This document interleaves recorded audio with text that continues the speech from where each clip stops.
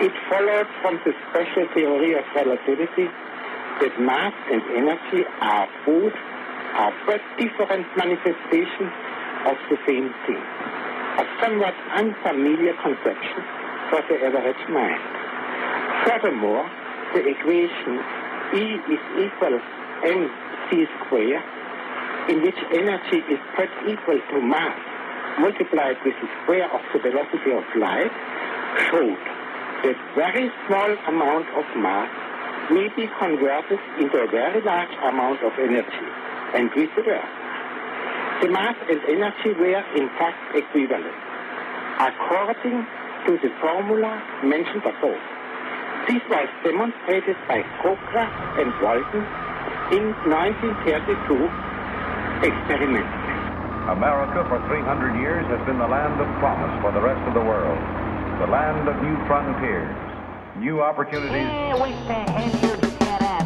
Clicking sound. Jesus Christ, Doc, you disintegrated Einstein. The instrument, a Geiger counter, is converting radio activity into sound we can hear. What the hell with it? Causing radiation that continually bombarded from outer space. Good evening and welcome to Tank Riot. This is episode 116, where we talk about Al Einstein. I'm Sputnik. With me, as always, is Victor. Hello. And, of course, Tor. Hey there.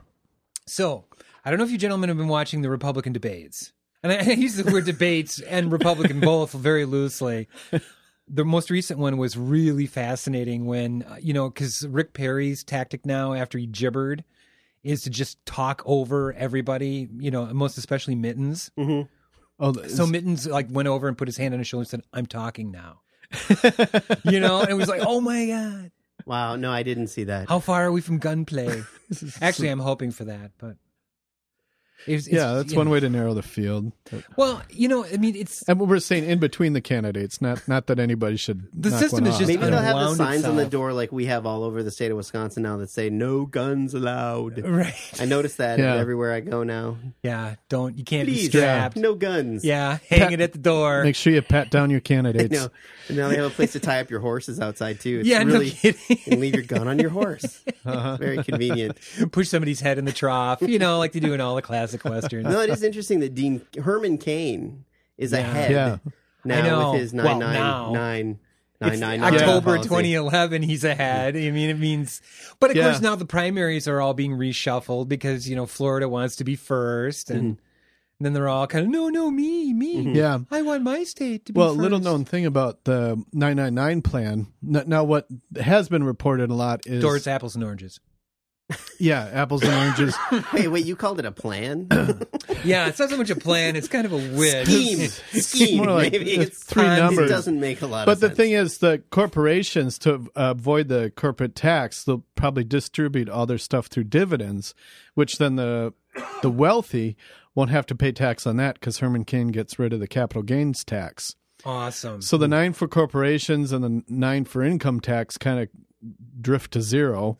Right. And that's hilarious So because it's all sales tax. they used to be at 30, but they're at 0 anyway because they found all the loopholes. They know how to get to 0. It's Right. not difficult for a corporation, since Reagan put these in place to stop corporate, loopholery. Right. So that's been reported.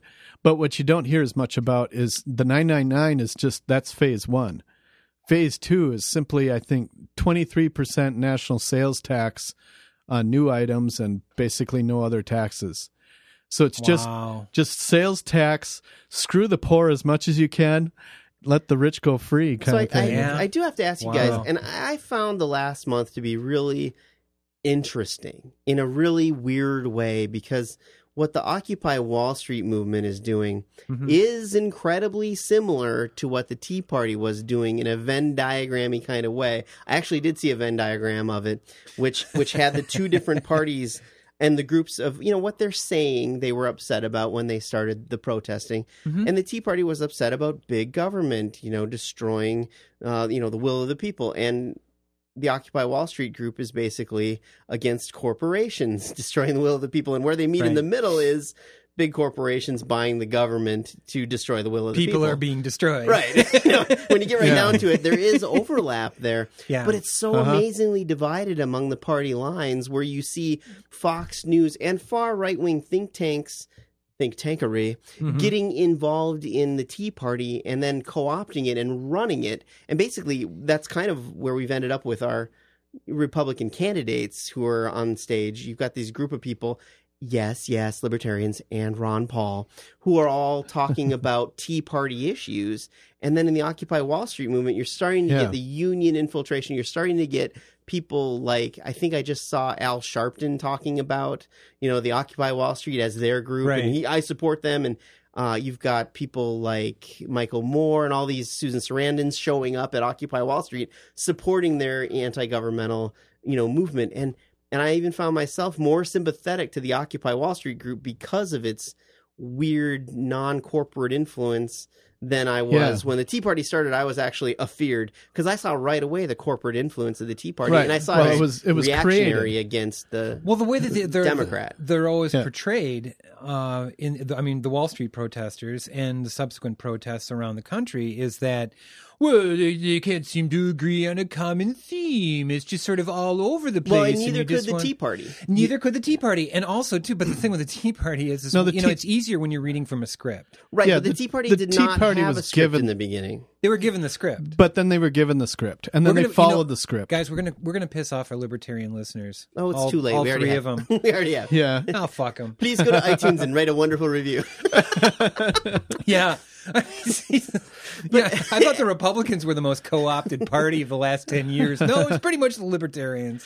But it is really interesting, and I don't know where the Occupy Wall Street thing is going to go, because without the message and without the co-optation, I don't see a sustained movement there. No.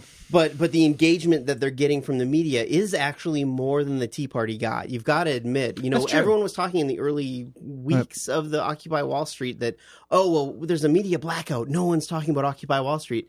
Yeah, they were. If you look at the media representation on some of the graphing that I've seen, I think it was on NPR, they did a piece on this where you really can see there was a media blackout on the Tea Party movement, and they were much more quick to respond when the Occupy Wall Street thing started. Right. Well, the Tea Party was manufactured, and Occupy Wall Street is building up organically.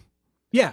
So there is that's a difference. why it looks looser and so on. But it is actually very well organized, makes very good use of current technology, and get the message out. Last Friday, I just sort of walked by the Occupy Madison protest, and it was actually more of a meeting than a protest, because they were talking to each other, trying to figure out what their message will be. So it's really in the infancy.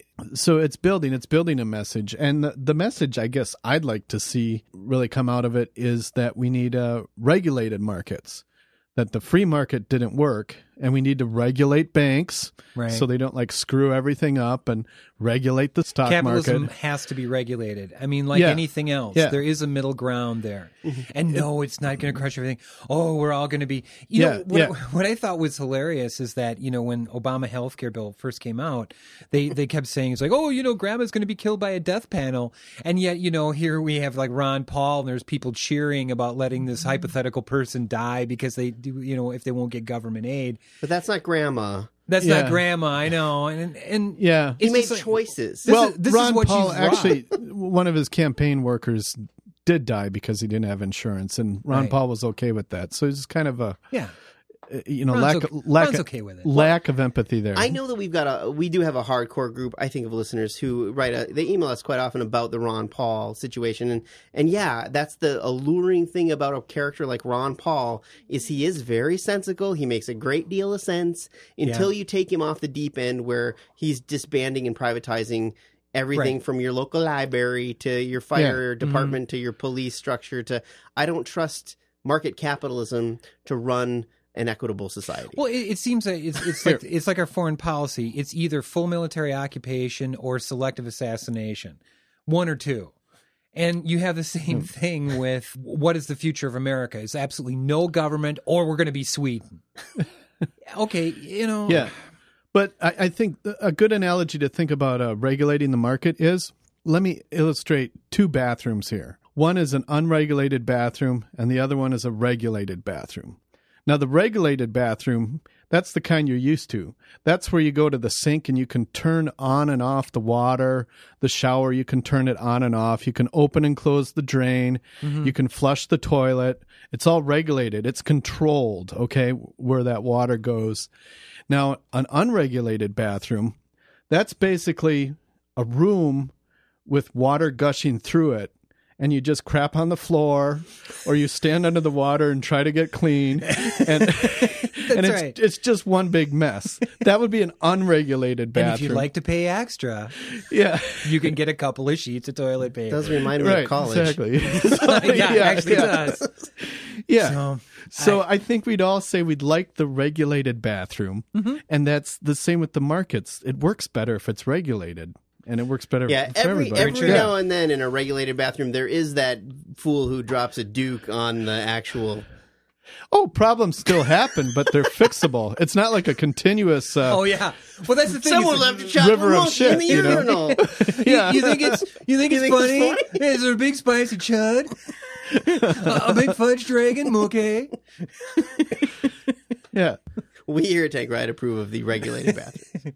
Oh my God! Speaking of which, did you see this week's South Park with Lemmy Winks and No, I had WikiLeaks? a massive. I mean, the reason I have a DVR in the first place is so that I can catch these things. Oh, and of course. my I'm sorry. DVR just completely decided to just randomly delete everything I wanted to watch, and every time I would turn it on, it had more hours available for recording. Oh my God! It was randomly deleting everything, and I was like, no, stop, Hal! What are you doing? And and then all of a sudden there was basically nothing. So I had to get a new one. And install a new one and reprogram it. So that was my aptitude test. I'm not yet a 12 o'clock flasher. So So I've fallen behind in my viewing. Although I did manage to catch Kevin Smith's. I am on a downward spiral of depression, and I caught Kevin Smith's Red State. Yeah, have you seen that one? Yes, I have. So this movie was absolutely not what I expected. I didn't expect. I had heard it was a strange movie about some religious group, and I thought there was a larger control field of that religious group, but apparently it was just basically the ATF against a religious organization that was way over the top, and it reminded me of our episode where we talked about Ruby Ridge, where we talked about Ruby Ridge and the Waco. Oh yes. Yeah, Waco screw up, as it were. Yeah, the incident. I thought it was a good movie. I thought Red State was a really harsh movie on all angles to everybody. It was really unexpected and dark, but I thought it was very interesting. I did watch it up to the end thinking this is really engaging. I was just in the very deep infrared state of Indiana recently. What always strikes me when I visit there is, like, you go into a restaurant and people go, "Oh, what's wrong with that? Is there some sort of issue with it?" It's like, no, there's not really an issue. It's just something I'm not really used to seeing, is that you go to a restaurant and there, are people, friends, whatever, meeting for lunch. And when their meal comes, they'll actually stop and they'll all pray and someone will lead them in prayer. And I see this several times, or families will be having discussions like, "See all this? Jesus made all this," and there's nothing wrong with it. It's just, okay, yeah, there is something fucking wrong with it, but I'm just not cultural. used to seeing it. Right. Oh, we're coming into the season now, Pretty Tuesday, the Sacred Baby Festival. Is this the start of the war on Christmas? Are you starting the war on Christmas right now? Oh, yes. I mean, I'll tell you. First of all, little baby Jesus in his manger. The part of baby Jesus played by a hidden 40-watt bulb. The thing that always bothers me about this time of year, besides the soul-chilling cold and just the depression of never seeing the sun for 7 months, is just that you've got a bad economy. People are already in debt, and of course, Jesus was born during the forced sales quarter, so get out there and spend.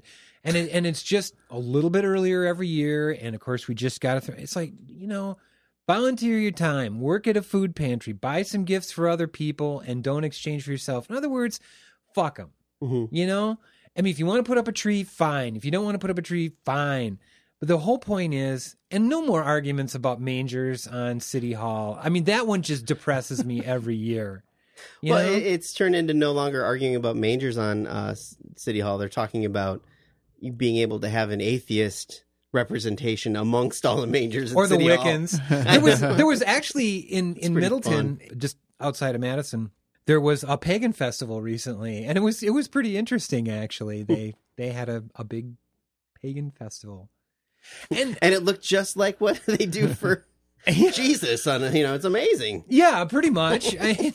But the thing is, it's just like God, We're gonna have a big pagan festival where we have a tree and we light a Yule log and. My wife and I volunteer time around this time of year. We don't exchange ourselves. We, buy presents for family and friends and everything. But the rest of it is just, forget. Just dial it down. You don't have to overspend every damn year. Sputnik will get you some Pennsylvania Dutch, and we'll do a nice Christmas episode at That's Christmas right. time. Will you play Star Wars Christmas? Yeah, we'll play a little Star Wars Christmas. We'll exchange My gifts. ass is puckering already because, Yes. again, we always forget about Halloween. One of my favorite holidays. I haven't Yes. forgotten. I've been watching Halloween, it horror rocks. films. Oh, No, I think people are remembering Halloween. I think they should. Seems like it'll be a big year for It's it. it's just one of your flat out fun holidays. I mean, just dress up, get some candy, get loaded. What the hell? We're there. We're there. I think that's all you really have to say about it. But I wanted to point out to you guys, this whole Occupy Wall Street thing, I want to get back to it because I think this movement is going to continue. I think it's going to have an effect on the election. And I do think it's incredibly interesting that it's almost like a natural frustration that's built up over time rather than some kind of co-opted frustration that was right away at Obama. And this one is more like, hey, Obama, we're actually frustrated with you for not doing what you're supposed to do and giving the banks the bailouts and giving all these corporations the free power to do what they want to do. And it seems like a more natural progression of frustration built up by regular people. And I know that the media is posting this as dirty hippies and a bunch of pot-smoking losers who can do whatever they want. But it's a drum circle. I felt a lot more empathy with this drum circle. And, when you're coming from Madison, Wisconsin, like we are, we're already so highly frustrated with government in Madison that it's incredibly easy to let that spill over and to not forget about these trillion-dollar bailouts of companies that are so big they can't fail, that it's so right to be angry. That I think this whole idea that 99% of the people should be angry. Maybe they're not all angry because some of them watch too much Fox News or whatever, but I think most people should be angry at the way that corporations are controlling the government to a level and to a degree by lobbying and by paying for politicians. And this comes right down to Scott Walker in this recall, which should start November 15th or so. He's going to have unlimited funding. Yeah. Because it's a special recall and because he's Walker, he can get as much money as he possibly wants from the Koch brothers to fund his Depends recall how much the Koch brothers election. want to spend on him. Oh, and just the interest of what they make There'll in a day. be some transparency to this, and it will be incredibly flamingly obvious to even the most dense observer that this is a corruption of the democratic process. I wouldn't go that far, Victor, but I know what you're saying. My hope, and I don't think it's going to happen, is that the Koch brothers realize this is a losing battle and just give them nothing. Right. But that's a possibility too. I don't see that though. I think they're going to give them hundreds of millions of dollars. I see it as ground zero. It's between us and I think Michigan, and there's some other places where they've got the fingers in, and they don't want to lose those bastions of incredible corporate gains. They've made a lot of corporate gains here, and the public is lost. And we're starting to lose all kinds of things. Not just, the employment rate hasn't gone up. The employment rate's gone down. Yeah. We've gone from 7.3 to 7.9. They're losing jobs right and left. Yeah. This whole idea that, and this trickle down, you got to give the job creators money so they'll create jobs. Creators. They I'm don't so create sick of that. jobs. And they now the create Republicans, their big thing now that we really need a lot of jobs, what they're working on now is they're getting straight in your pants. Yeah. They want to de-emphasize teaching about contraceptives and sex education. They want to make it harder to get an abortion.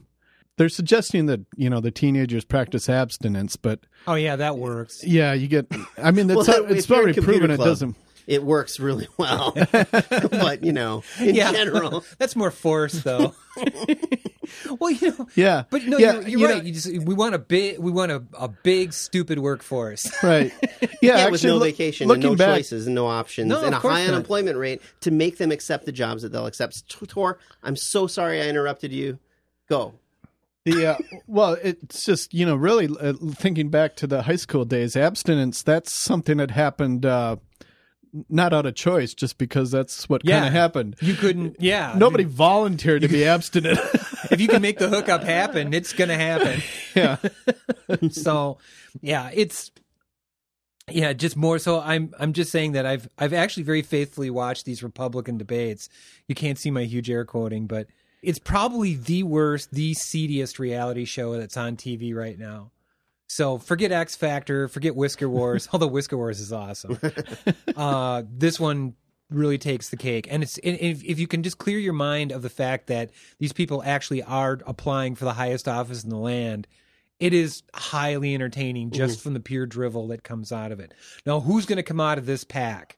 I have no goddamn idea, but on either side. And the Democrats really have it extremely easy with these Tea Party freaks because, well, take Mitt Romney. He looks like a runnable candidate in 2012, even though he looked completely tedious and ridiculous in 2008.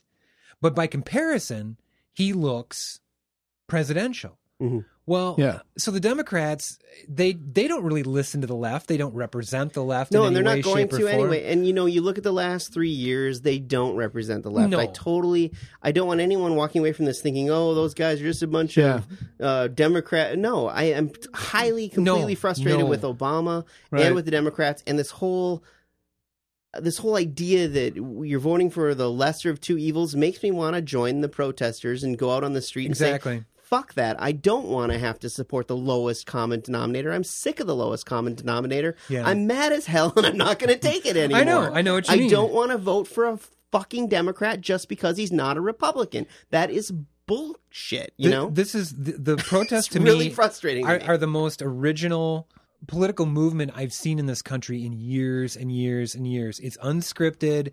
They're not playing for the cameras. They're not playing for a particular special interest. They're not a Tea Party. They're a verb. Yeah. I mean, Occupy Wall Street. Right. It's a very interesting concept, and it makes it almost hard to predict where this can go. So, I actually wish them the greatest of luck, and I've seen some of the things they've said as their individual group manifestos saying, we want this, that, and the other thing, and it's usually all about corporations to pay more, the wealthy to actually pay their taxes, corporations to be held accountable for the things they do, and CEOs to be held accountable for the things. These are really reasonable expectations. I just wanted to mention, too, that one of my favorite political cartoon strips is This Modern World by Tom Tomorrow. And he had one this week in the Isthmus I thought was just fantastic because he has a superhero called Invisible Hand of the Market Man. And, oh, God, it was just brilliant where, all these Wall Street were saying, like, I'm so hurt by what they're saying. It's not like we don't have feelings, too. What should we do, Mr. Invisible Hand of the Market Man? Did you see the Onion article for today? It was media demands to know what protesters want before they start ignoring them. That's probably why the media isn't really ignoring them, is they're still trying to figure out what there is to ignore. Oh, yeah. God. And you know who's been the mediator for a lot of these debates has been like Anderson Pooper, who I've lost any respect I've ever had for.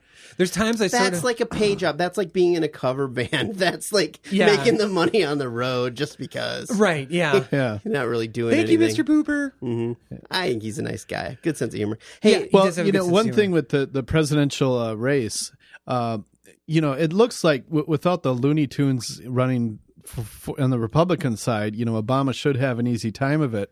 However, a bunch of states are changing their electoral vote rules to distribute it by congressional district.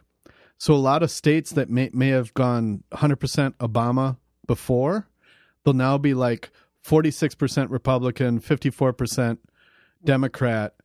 It changes the whole electoral math, which makes it more likely that a Republican could get in. I call shenanigans. Because they've been doing this for years on both sides. Whenever either party gets a little bit of control, there's usually times to redistrict and be able to reassign your maps. Well, this is more than redistricting. This is, I don't think any states have really gone proportional before in recent history.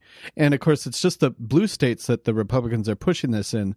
The red states, they'll still have those, flip 100% red. Sure. So, they're doing every angle they can to try to cheat their way into power. Well, yeah. Yeah. I mean, they're so blatant about it. It's like you were talking about, Walker finding a loophole. So this money is gifted, because of course, money is speech and we've got to do this. We will keep you updated on that. But I think, gentlemen, we should move on to Al Einstein. Before we do that, though, I do want to mention, I know, we're not about memorializing or whatever, but I was saddened to hear that Steve Jobs died in between our last podcast and now. I mean, too early for a guy like that who was a crazy individual, really, really rugged and rough person to be around. And I only know this from stories, but just what an innovator and what a great guy. And I am an Apple fanboy. I do love their products. And to lose someone in his 50s who has contributed so much. I mean, I remember learning computers on an Apple. Yes, I had a TRS-80. I knew someone with a Commodore 64, but I really got my feet wet on an Apple IIe. And I had a 2C. Yeah, the GS then after that. I mean, these were computers that were made that you could open the top of and look at what was going on inside. True enough. Figure it out. And they came with 64K. You had just... you could make a screensaver of a line. You could do the programming. Segue. I guess we're doing tank ride obits. I don't know if you saw the news, but they got Gaddafi. Yeah. Oh, is he dead? They're posting the pictures, and it looks a lot like those old grainy pictures, like when they caught Mussolini. Oh, yeah. It's not pretty. It's pretty gross. Yeah, I was watching that with the kids in the room, like, But I haven't seen that. Yeah. Yeah, he kind of looked like a. The way I look at it, it's like, okay, on the one douchebag down, how many to go? Whatever. All right. Interesting. Yep. Put down the tally mark.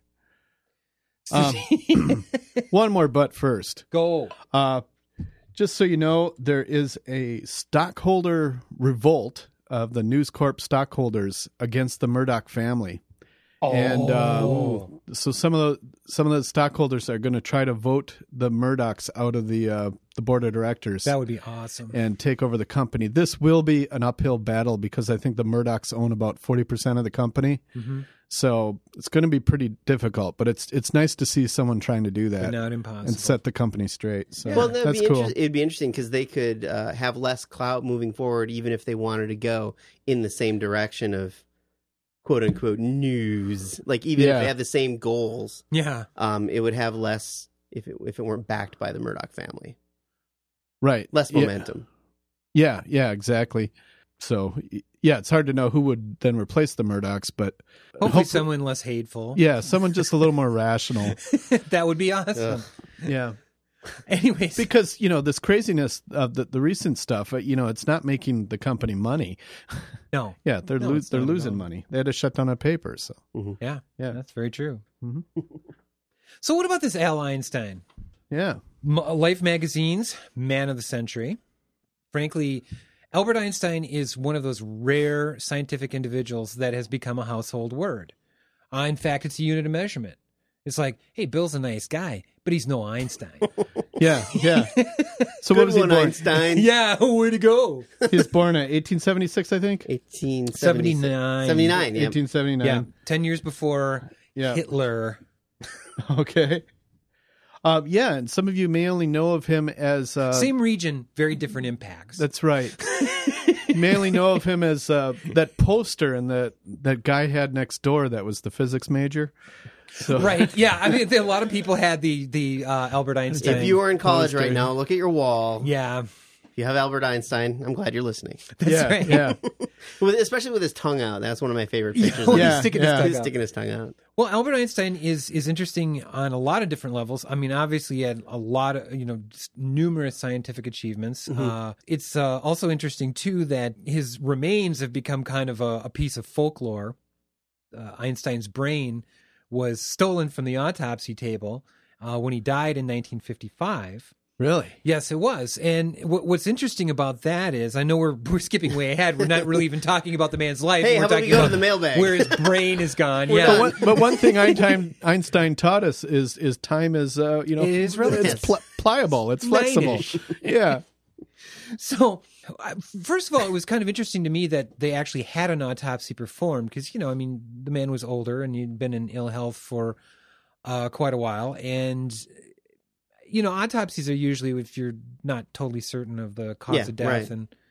And in any case, this person who was performing the autopsy stole his brain, took his brain and decided to study it. Well, and then his remains were cremated, which was his wish. They obviously didn't make him go through the training about proper ethics. No. In biological research. Kind of skip that. Well, obviously, he was in a lot of trouble, and because you really just don't do that sort of thing, even in 1955. Oh, you do. Yeah. Anyways, one of the members of the Einstein family said, look, if you want to preserve his brain and study it, fine. So that actually released him from any legal difficulties. And, neuroscience was really in its infancy at that time and study of the brain. So he essentially just, like on his kitchen table, dissected the brain and then found a way to, preserve it, like, mortuary science. He found a way to preserve it in this fluid and just kind of traveled around with it for the rest of his life. He became obsessed with trying to find out more and more what the key to genius was. He lost his wife and family left him, and the guy lost his job. He was just like going from, mediocre job to mediocre job. But the brain did go to, was preserved, and, people have been able to study it. And largely what they found is that, it was, more or less a normal brain. There was, I don't have, unfortunately, the exact information in front of me, but what they did find was that there was an area of the brain or these type of receptors that they think are very highly tied to visualization, which when you stop to think of all the things that he did with the tools that he had, which we'll get to. Right. And this is actually kind of a good lead into that. Yeah. It's really amazing. I mean, this is before... He did the bulk of this work in 1905. Right. So he didn't have a Macintosh. He did not have a Macintosh. He had nothing. But he was able to visualize and do these visual experiments and then be able to explain that both mathematically and visually to people. Right. And what did the autopsy say about that part of his brain? That it was enhanced? That he had more of, and I'm sorry, I don't have the exact information in front of me, but what was different about the brain that they've seen so far is that area of the brain or the type of tissue or receptors or neurochemicals, whatever, he has in abundance, much more than people normally have, which they associate with visualization. I mean, what I'm saying is like thought experiments, visualizing things mentally. Right. And he did a lot of his work by simply staring out the window, just and thinking, and you know.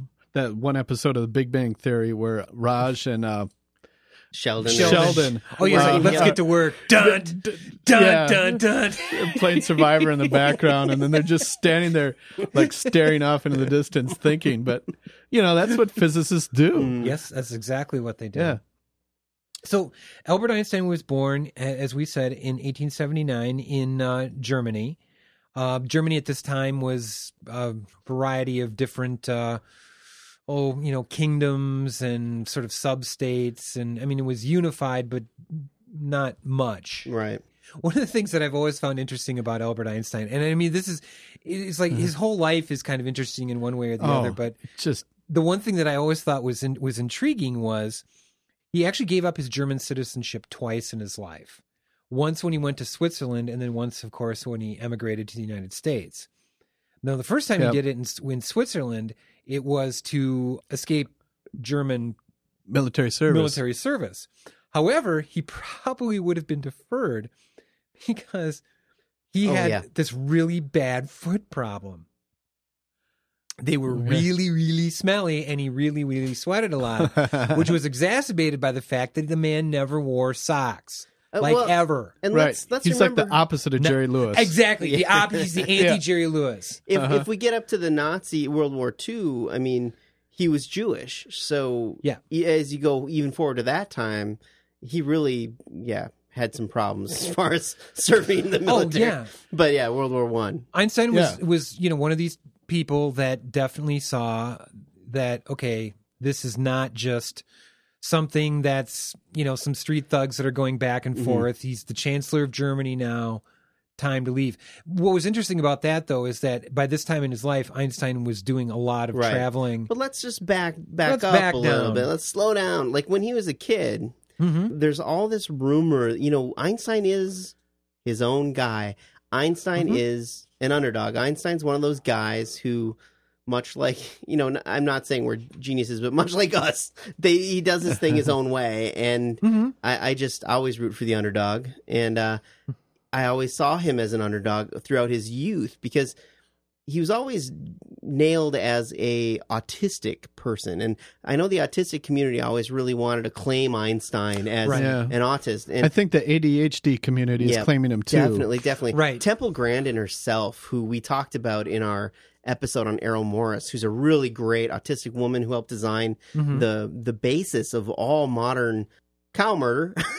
Basically, she's a really wonderful person, and I think that she's a really brilliant person, and I really loved learning about her. But she wrote about Einstein and was trying to claim him as autistic because of the fact that he didn't wear socks. That was getting around to this kind of thing, the idea that he would wear green shoes and no socks, and obviously, unkempt hair, and he didn't care about social conventions in the way that a lot of people do. But you know what? A lot of people don't care about social conventions that way. I'm saying a lot of people that I know, and I put myself in this group, just don't have the time or willingness to care about certain aspects of it doesn't matter. Grooming, ironing, that kind of thing. We're just a lot of people aren't like that. And especially back then it was so regimented. Right. And so he really stuck out. He didn't comb his hair, and he was always really unkempt. And that being really unkempt does not make you autistic. I think these are large leaps of logic that were made. And there's a saying where his aunt had said, well, he never talks, around the time he was 3 or so. And that became the Einstein never spoke until he was 3 years old. Right. Not true. I mean, this is just not true. It's just not documented really well what he did. But there are things written about the fact that he would have been speaking because there's no way he could have communicated with his mother the things he communicated without speaking. So these are stretches, leaps of logic, and falsehoods that just became attributed to him, over time in legend, because the guy is a legend. Or that he wasn't good at math. Right. That, he failed this entrance exam, which actually has no bearing, which we'll get to later. But it had nothing to do with he didn't really know math. But the myth that he wasn't good in college or wasn't good in school, like grade school on that, is not exactly true either. The classes he applied himself in that interest him, he did extremely well in. Which you find with many advanced children. Right. Is that they're not motivated, so they just tended to kind of... The stuff that bored him or didn't interest him, but he didn't even really try. So, the grades weren't so great there. What I thought it was interesting was that Einstein, throughout his life, based on his early educational experiences, spoke a lot about the quality of education and how absolutely important and very key that it is. Because he grew up at a time when everything was rote memorization, and this is how you're going to learn it. He didn't like that way. You don't ask questions. This is it. And we move on. And he was always really tired of that. And always, Einstein wrote over 300 scientific papers, but also over 150 non-scientific papers and articles and books and so forth, which are very interesting. In fact, I had a chance to read this book about Albert Einstein, which kind of captured a lot of his non-scientific writings, more of his social and political leanings and so forth, which we'll get to later on, because even though Albert Einstein is seen as this, Einstein is a German scientist, but he's an adopted American, and we like to think of him as an American. However, when he was here in America, he was investigated and had a file that by the FBI and was considered a dupe of the communists. And we'll get there when we get there. I know we're jumping back and forth a lot on this, but when the Jewish state, when Israel was started, he was approached to be the president, basically. Yes. So, I mean, this was a guy whose roots haunted him along the way. And even up to that point was like, well, no. Yeah. I'm a scientist. This is what I do. But he was also a great pacifist, and he was very anti-war. And one of my favorite quotes from Einstein always is the idea that you cannot simultaneously prepare for and prevent war. That was one of the ones that always stuck with me. But he's got plenty of others, that he's the militant pacifist, and he didn't like getting involved in politics, and he had a special place for politics, which was not his main focus and not what he was best at. But when he was growing up, he had a core group of friends that he would hang out with and they would talk with. And when he eventually went to college, he hung out with that group, the different Olympian Academy that he was doing thought experiments with, talking with. It was basically 4 guys in a cafeteria sitting around. One of them was named Sheldon, I think. Einstein was known as a great conversationalist. He loved conversation. He loved debate. It was kind of like a Seinfeld episode, but with a really smart guy. Right. Very much so. One thing that really struck me, though, was his dad was running this DC power thing, and that's what immediately made me kind of laugh, is that here was Einstein on the opposite side of Nikola Tesla. So, his dad was. Right. Can you imagine if Thomas Edison had defeated Tesla in the War of the Currents and made DC power in effect? Well, then Einstein's dad would have maintained his factory. Yeah, he would have been very well off. He would have been well off. Albert God knows probably what would have Albert, never. Yeah, Albert might have gone into DC power. Right. That's exactly. Right.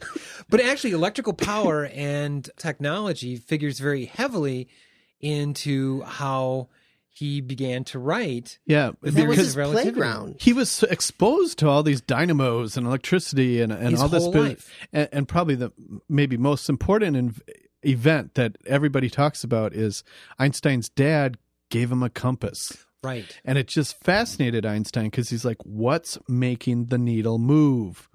So he would just stare at that thing for hours trying to figure out the force that's moving the needle. Or when he was 10 years old, a family friend gave him a copy of Kant's Critique of Pure Reason and Euclid's Geometry. Which I think, so he was already reading these types of books and just burning them into his head. That's amazing. And when he became a patent clerk, what the office patented was electrical devices, electrical but plans. the whole reason he ended up as a patent clerk, I mean, you have to go back because of his romantic entanglements and what.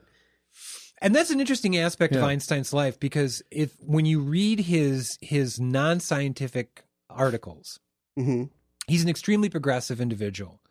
Has been, his whole life. The one thing, of course, again, I'll be jumping ahead of things, but it's time dilation, people. It is time dilation. We cannot help it. We already started with his death, so here we go. Because I know that it always seems like a huge conflict, and it was something that troubled Einstein to his death. Was that you can say he was this lifelong, very strict pacifist, but then why did he write this letter to FDR saying we really need to look into an atomic weapon? Yeah. Or at least do more research along these lines. And that was one of the things that he had regretted his entire life. And he said, well, I guess given the circumstances with, the Nazis and everything else, you could, but on the other hand, he lived long enough to have certainly seen Japan bombed in the, beginning and the heating up of the Cold War. So clearly this very much troubled him. But I would say he was a lifelong pacifist. He definitely believed in a planetary government, a one world government, which I know just frightens hordes of people. But I mean, I guess as a kid, I always kind of thought that was the direction we were going to go to as well. But TOS. I'm such an ass. Yeah, TOS. Okay, I know. Federation You're of right. You're right. Yeah. The Federation. But that highly United Federation of Planets. I kind of thought, okay, that's cool. We're just one in a bunch, or Star Wars, the council. We get our vote. I know, but then you couldn't make money off of currency converters. You know? That's true. How much is a lira? Yeah. God only knows. Yeah, we don't know now. Yeah. But one of the things that I think you can say about Einstein that would definitely go into the douchery category is that though he was extremely progressive in his politics and his social views on education and so forth, he was in general and personally not very kind to women. Yeah, he wasn't much of a family man. He No. pretty much failed in that area. He was married twice in his life, the second time to a cousin, and both marriages were punctuated with you know, pretty long bouts of adultery and separation, and in general, he did not seem to have a very great view of women. Well, you know, and maybe... And I'm not sure if it's his view of women or the fact that he's not a monogamist. He doesn't see himself with just one. You know what? I guess that's probably true. And he's completely distracted by the world of physics as well. Just we should maybe cover the little history of his social life. When he went to college in Switzerland, he met Mileva Marie. Yeah. And that who became his first wife. What was interesting about her is she was the only female in the physics program there. So they, you know, hit it off and they were able to talk about physics, and they actually talk shop. And she helped him with as he would bounce his ideas off of her, and so they had a really at the beginning a healthy relationship. Yeah, you know, she was kind of a sounding board for Einstein, and there's been some investigation into the papers and into his handwritten notes. And quite honestly, I got to tell you, as a conspiracy theorist or as someone who would love alternate history, it'd be a fantastic and awesome story to have her be the genius who could only get things published through him, being a man in the world in 1905, and having her basically feed him all the ideas. It would be funny. Oh my gosh, I just love the idea of that. But it appears there's no evidence for that. There's no evidence of that. But she was a sounding board, and she was interested, and she was involved, and she really wanted to be in physics, and eventually basically failed out and couldn't stay, you know, in the college. Yeah. Right. Yeah. So they originally had a daughter, and I'm probably going to butcher this. Lucero. Yeah. Lucero. But I got to say, out of wedlock. No one knew about this for the longest time. This came out there were some uncovered memoirs. Yeah. And I think, 10 years ago, no one would have known about this at all. Yeah. But this was where the hard choices had to be made that I think really ruined the relationship between Einstein and her. And well, you see, the problem was, at this time, he was trying to get the job as a patent clerk. And at that time, the way the social structure was, if you have an illegitimate child, that reflected poorly on him, and he would not have gotten the job. He would have had to, you know, take a ditch digging job or something. And this was in 1902, so more than likely she was given up for adoption, but she really just disappears from history. That's amazing. And you know, I mean, that's a great idea for a novel right there. It'd be like Einstein's daughter, you know, and he just did all these things, but nobody knew it was Einstein's daughter. Yeah, but it ruined him. It really ruined him to be so. I think I read one of the letters that he had written that just broke his heart. How in love with her he was already, the newborn baby that he was never going to meet. And I mean, that's didn't even meet her. Brutal. That's just brutal, and a sign of the times. And that's a good indication of how a kind of a regressive society like that's not open to, you know, not every kid comes out of a married couple, you know. So he had to keep it secret. Get over it.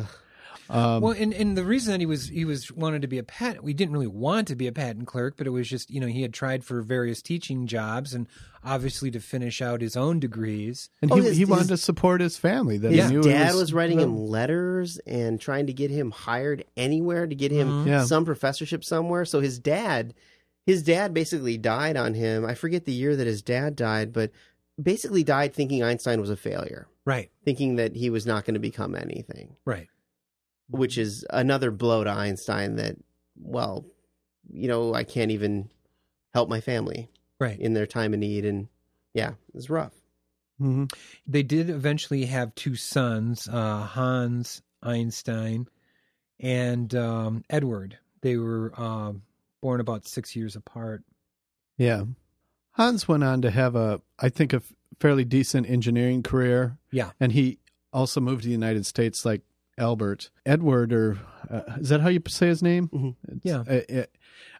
Edward. Yeah, he was diagnosed with schizophrenia and spent some time in institutions. And I believe Hans later thought that, his electroshock therapy and the other things that they did to him in the institution that essentially made him worse.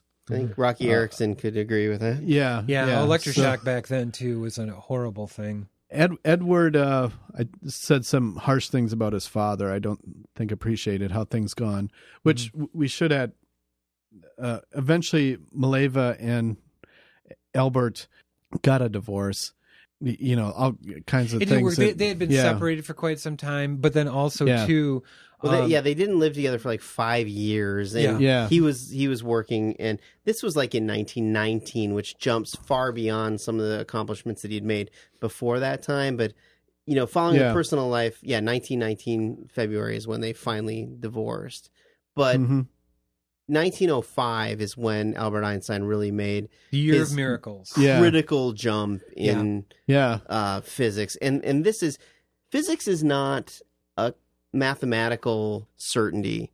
It is a quest for knowledge that requires some creativity in thinking. And so because of what Einstein does in 1905, you end up with what we now know as classical physics and modern physics. Right. And it's not that classical physics is wrong. It's just that there was a leap made in understanding light, electricity, and magnetism around the area of Einstein, not purely Einstein's, doing, but it turned into these things are basic classical physics. This is what we know, and these are the things that work on a classical plane. And then now these are the things that we can now understand in modern physics as new and entangled ideas that are almost separatable from classical physics. They're kind of like there's a duality there, and it all really hit its. It's definitely a watershed moment. Yeah, because Newtonian classic mechanical physics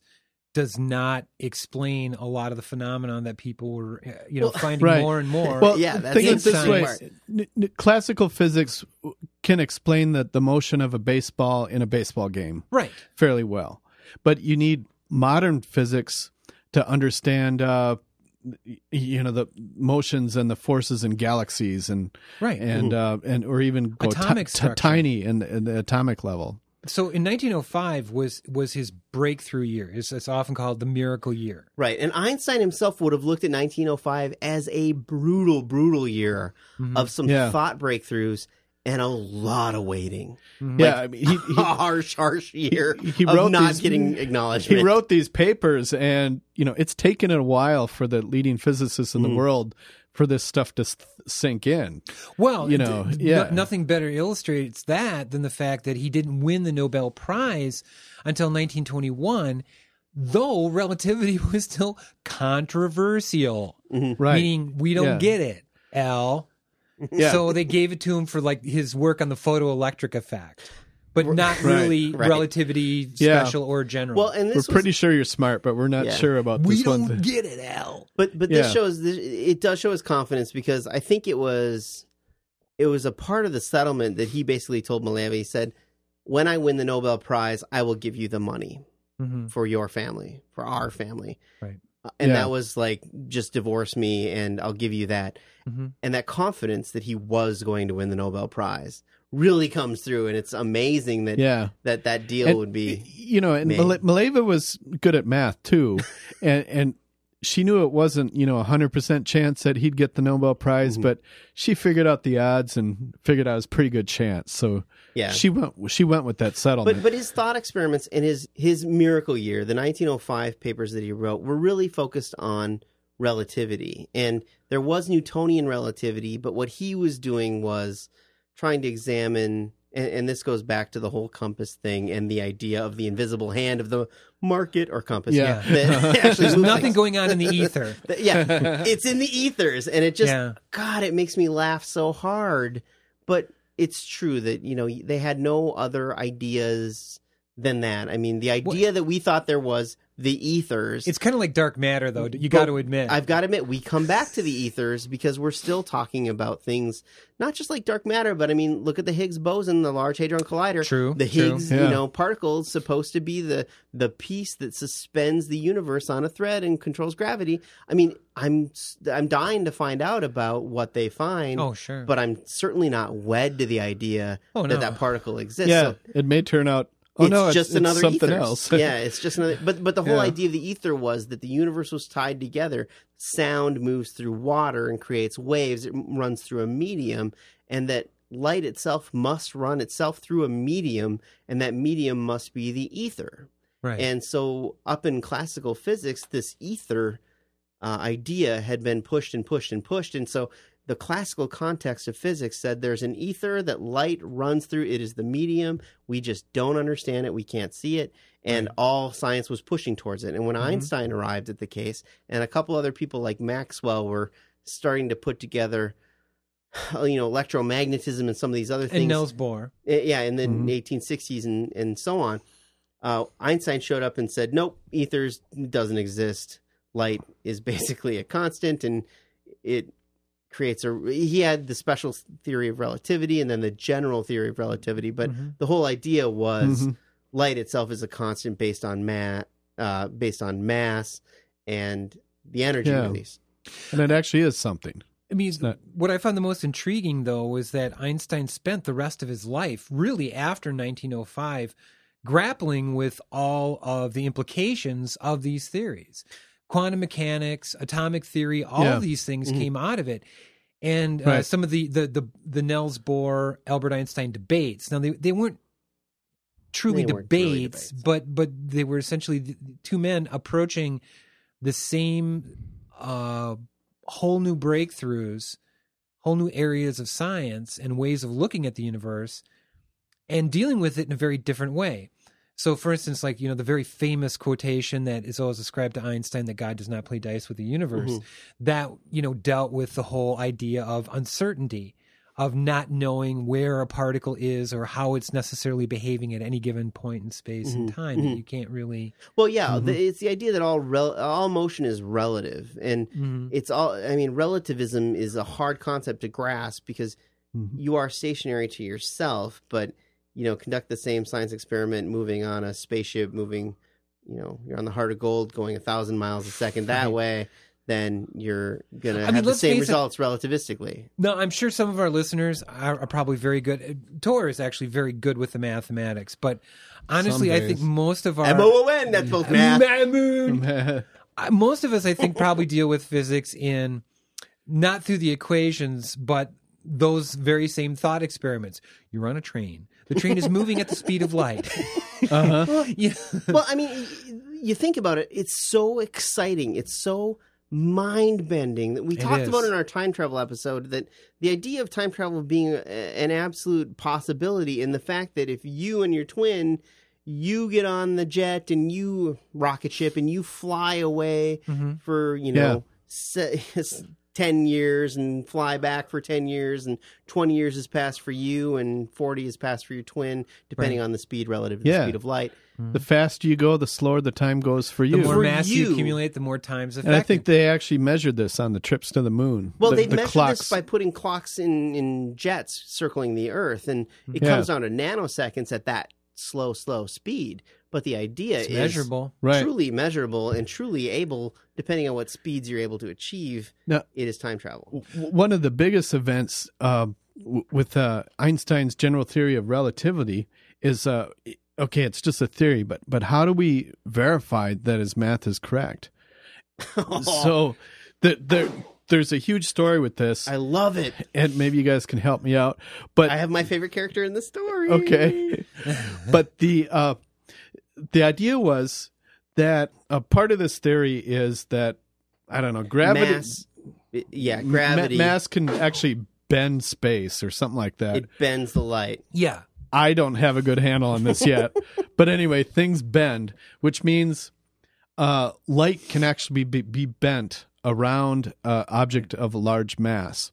But how would you possibly measure this? Well, Einstein figured out if you have a solar eclipse, Normally with the sun so bright, you can never see a star that's right next to it. Right. But if you have a solar eclipse, that'll black it out, and you should be able to see a star that's light has been bent around the sun that normally would have been hidden behind the sun had the light not been bent. But so to do this, you got to photograph a solar eclipse and then measure the stars. Right. And the only time you could really do that would be getting the right camera in the right location on the Earth to catch that solar eclipse at the right time. To film the... Which happened in 1919. But yeah. There is a character who's my favorite, which is Edwin Findlay Freundlich. Yes, in 1914. Okay. I was wondering if you heard about him. Oh, yes. You go. You have to... Freundlich is going to try to help prove Einstein's theory. And Campbell from the United States goes along with him. And they in 1914, there's going to be a total solar eclipse from essentially from Russia. I'm sorry, let's back up. Okay, sure. Einstein knew that he needed someone to prove this theory. He knew it would work in his advantage if proof could be made. He was sure that proof would happen eventually, but he wanted to help it along. He wanted to push it along a little bit and get some people out there excited to actually do this for him. And so he invited Freundlich to visit him, and he hosted him. He showed him the town. He talked physics with him. He got him all excited. Oh, yeah. He really had a great time and tried to get other physics. Is that the guy he entertained on his honeymoon? Yeah, it's his own. Okay. Freundlich's honeymoon, right? And Freundlich brought his wife along on his honeymoon to meet Einstein, and it's so hilarious, the story. But the whole community of astrophysicists, it's a different group. They didn't care. They had enough to do at their observatories. They didn't need to prove Einstein's theory. They wanted to catch this or that or the other thing. Yeah. But Freundlich was convinced that this could be his big thing. This could put him on the map. So he aligned himself with Einstein and then took the expedition to go in 1914 catch the solar eclipse, and World War I broke out. Tor. Yeah, and so Freundlich is based in I think the Crimean part of Russia, and Campbell had his telescope set up near Kiev.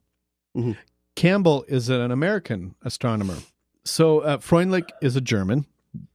And right about that time, World War I breaks out, and Germany declares war on Russia. So the Russian soldiers say to Freundlich, "You're a German. You're now a prisoner of war." So they capture him with all this crazy gear. Yeah. And think he's like a spy. Yeah, because he's got huge telescopes and cameras and everything. Yeah, because they confiscate his gear and they intern him, and he's captured on this expedition for Einstein. And what happens to Campbell? Well, Campbell, he's an American. So they're like, okay, you guys are neutral. So Campbell, you can go ahead and take your pictures of the solar eclipse. Fine. So he's cool. He's ready to go. He sets up the telescopes, ready to go. And it's cloudy. I mean, it is just crazy what happened to them. Yeah. So they get nothing. Two of them go out there and they get nothing. And Freundlich, because he's a prisoner of war for months, I think. Yeah. He's eventually released, and he goes on to a career. But it was just the ultimate. Oh my god! But you know what turns out? Einstein realized that in 1914 his math wasn't right. Could have been better. So whatever they would have found, it would have disproved his theory because his math wasn't right. So by about 1916. Isaac, I think at this time he's actually trying to figure out the math before this other mathematician figures it out. So it's a little kind of a contest, a race there going, which is also a fun story. But by 1916, Einstein figures out the right math for this whole thing. So the next eclipse that can possibly prove his theory is in 1919. Well, this is Australia, right? This is, I think, Africa. Is it Africa? Yeah. Okay. I believe Africa, and Eddington, who I believe is, I think, from the United Kingdom, he goes to Africa. And this is 1919. What could go wrong? Well, this is a 10-week sea voyage to get to Africa and set up his stuff. And so he's in the humid, the the rainy, cloudy tropics here, setting up his telescopes and cameras. And there's a lot of clouds, and it's just a lot of work. The skies, it's cloudy, but they're getting patches of openness where they can see the eclipse. So they're just taking pictures as fast as they can, just flipping the plates through there and taking as many as they can. And I think it takes a year later for him to actually find a star on one of the plates. Most of them are junk. There's too many clouds. Right. He finds like one star that he can calculate, and it turns out it matches Einstein theory exactly. But the scientific community doesn't really buy into it because Campbell, the Russians didn't imprison him, but they did take all his telescopes. So he didn't have his good set of telescopes. So there was another eclipse or something around the same time that he photographed using kind of a cobbled together telescopes. Uh-huh. He did the math on that, and it didn't show the and same. it showed that Einstein's theory was wrong, Which allowed a long time to pass of people doubting Einstein. Yeah, so people are like, I don't know, Eddington says it's true, and Campbell is like, I don't know, but Campbell kind of eased off. He didn't push on publishing his results because Eddington said it did work. So I don't think Campbell was 100% behind his findings. Right. And then later in, I don't remember, was it 1922 or so? Was this the Australia one? Because I know it was Australia where it was actually I think confirmed. Australia. And I think it's Campbell and a whole bunch of other people set up telescopes all in across Australia. Yeah, to take the photographs of the eclipse there. Mm-hmm. And there it's actually Campbell. A bunch of others have equipment failures. It doesn't work. But Campbell actually gets some decent shots. He does the math, and he said, yes, Einstein theory works. Mm-hmm. The math works. So between Eddington and Campbell, and, we got to put a good E for effort for Freundlich. Freundlich gets an E for effort. Yeah. Freundlich is a minor hero. He suffered for science. Physics. He suffered for science. Yeah. Lured by Einstein into an internment so camp. They actually have physical evidence that Einstein's math works. Awesome. So the interesting thing about Eddington is part of the reason he was interested in Einstein, or they kind of related, was that Eddington was also a pacifist.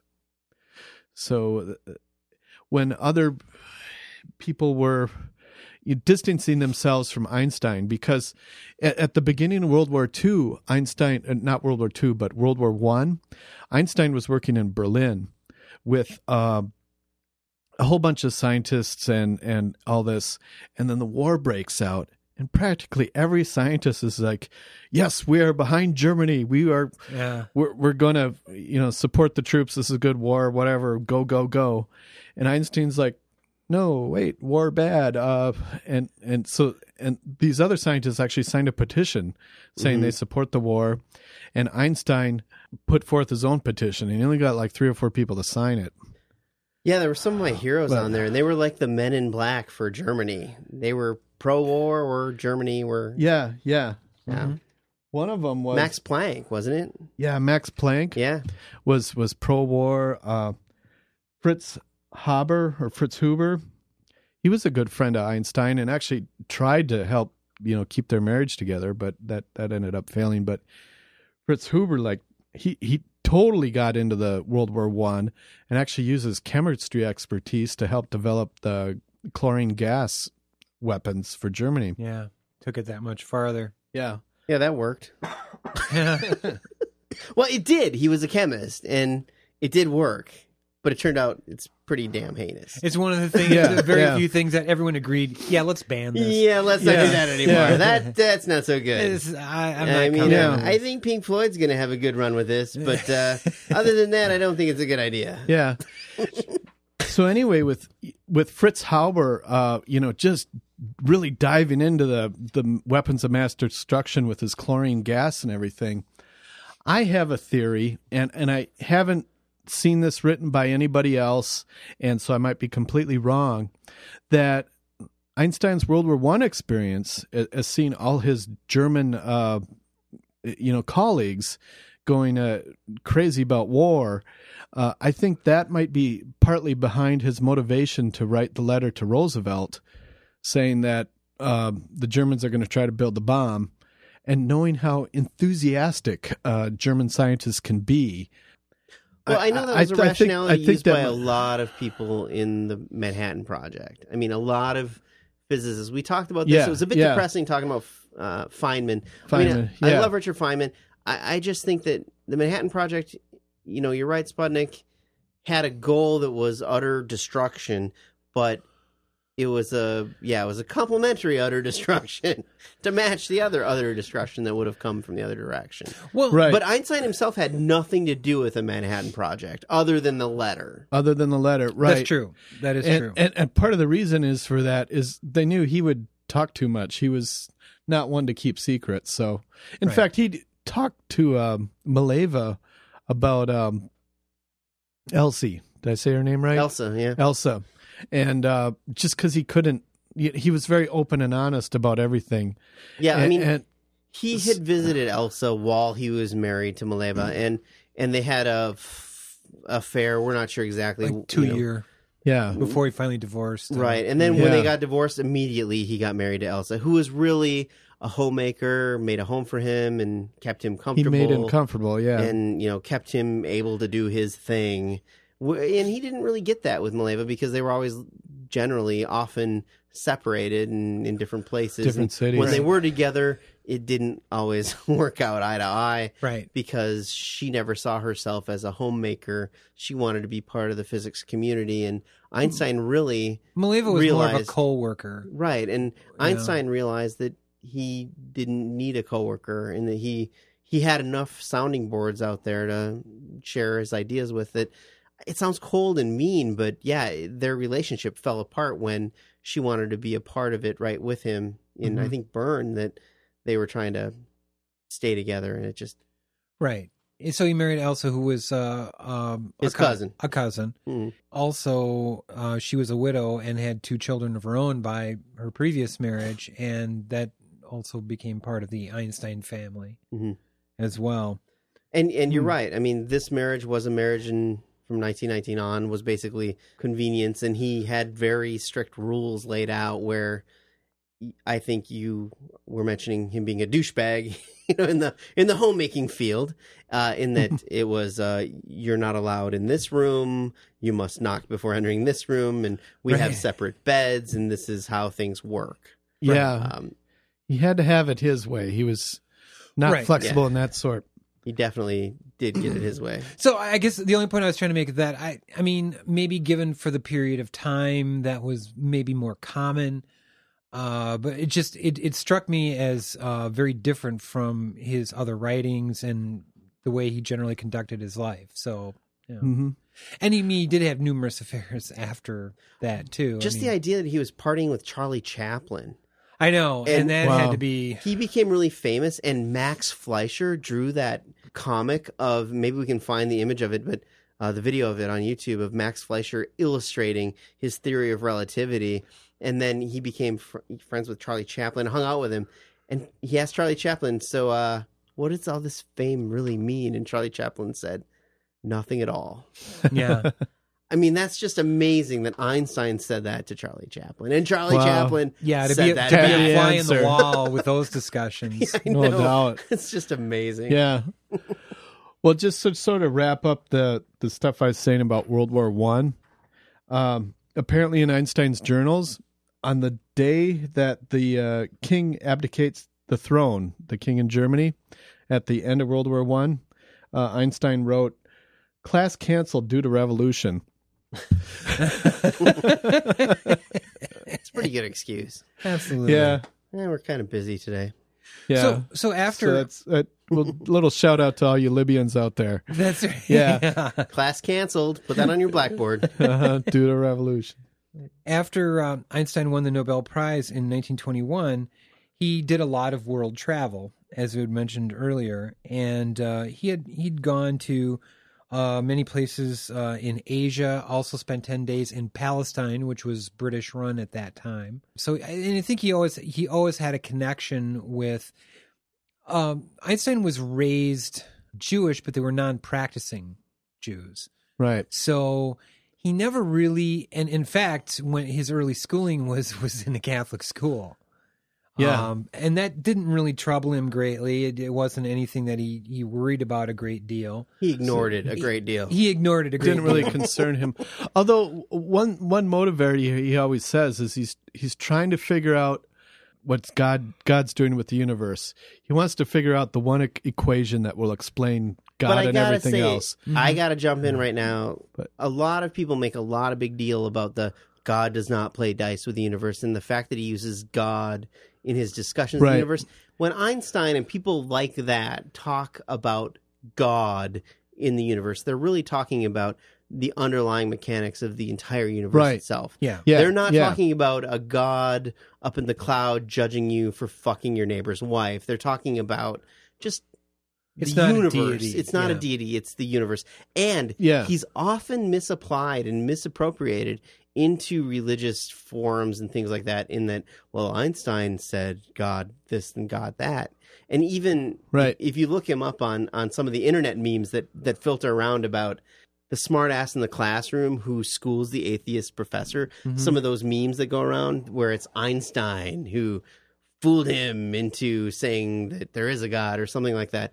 So it's very easy and very tricky. And even people like Stephen Hawking are trying to not use that kind of language and trying to change the way they talk in order to make people understand that this isn't something that should be misapplied into religiosity. Yeah, it's the unexplained, the unknown, the overall, as you say, the overall Right. Yeah, the mechanics. But of course, at the time, in that period of history, that's something everybody can relate to. Well, yes. Is how God works and all that, because it is a part of everybody's life, either directly or indirectly. And even today, you can kind of see why he would use that analogy. Well, like you're talking about the boson particle, and it's often referred to as the God particle. And, that's more or less for the same reason. It's an underlying particle. It creates many different effects, but it doesn't necessarily mean a deity. But I don't want to derail you. What were you saying, Tor? So I don't interrupt you? I don't remember. I don't want to hear about it in the forums. It is interesting, though. Am I interrupting you, Tor? Again? Again? Did I interrupt you? I'm sorry. Once the physicists, figure out the whole unified theorem or whatever, will it, to do all the math and it'll say equals, will it be like Methodist or something like that? You got a Methodist coloring book, and you What was the correct answer? Really Anyone? Anyone? No, it was Mormon. Mormon. Mormon. Oh, really? Didn't see that coming. I was just going to say that with Einstein's travels, that when he visited Japan, he was very struck by the Japanese people and culture. It was one of his favorite areas. In fact, he said that he liked the Japanese the most of all of his travels because they were modest, intelligent, considerate, and have a feel for art. And he really liked that, and so. Wow. And as I say, he also visited Palestine and. Certainly, as we will see later on, it had a very real connection with the later on the state of Israel. Yeah, he identified more and more with his Jewish ancestry, not because of his religiousness, but he felt like the persecution was starting to not just even lean toward his people, but towards his theories and being the Jew who came up with the idea. Right. His idea was getting ridiculed based on his religion or when race. the Nazis came to power. Because Einstein was a Jew and because he was a pacifist, I mean, they really wanted him. He was a huge target. They wanted to get him. Yeah. And he was not well liked by the Nazis.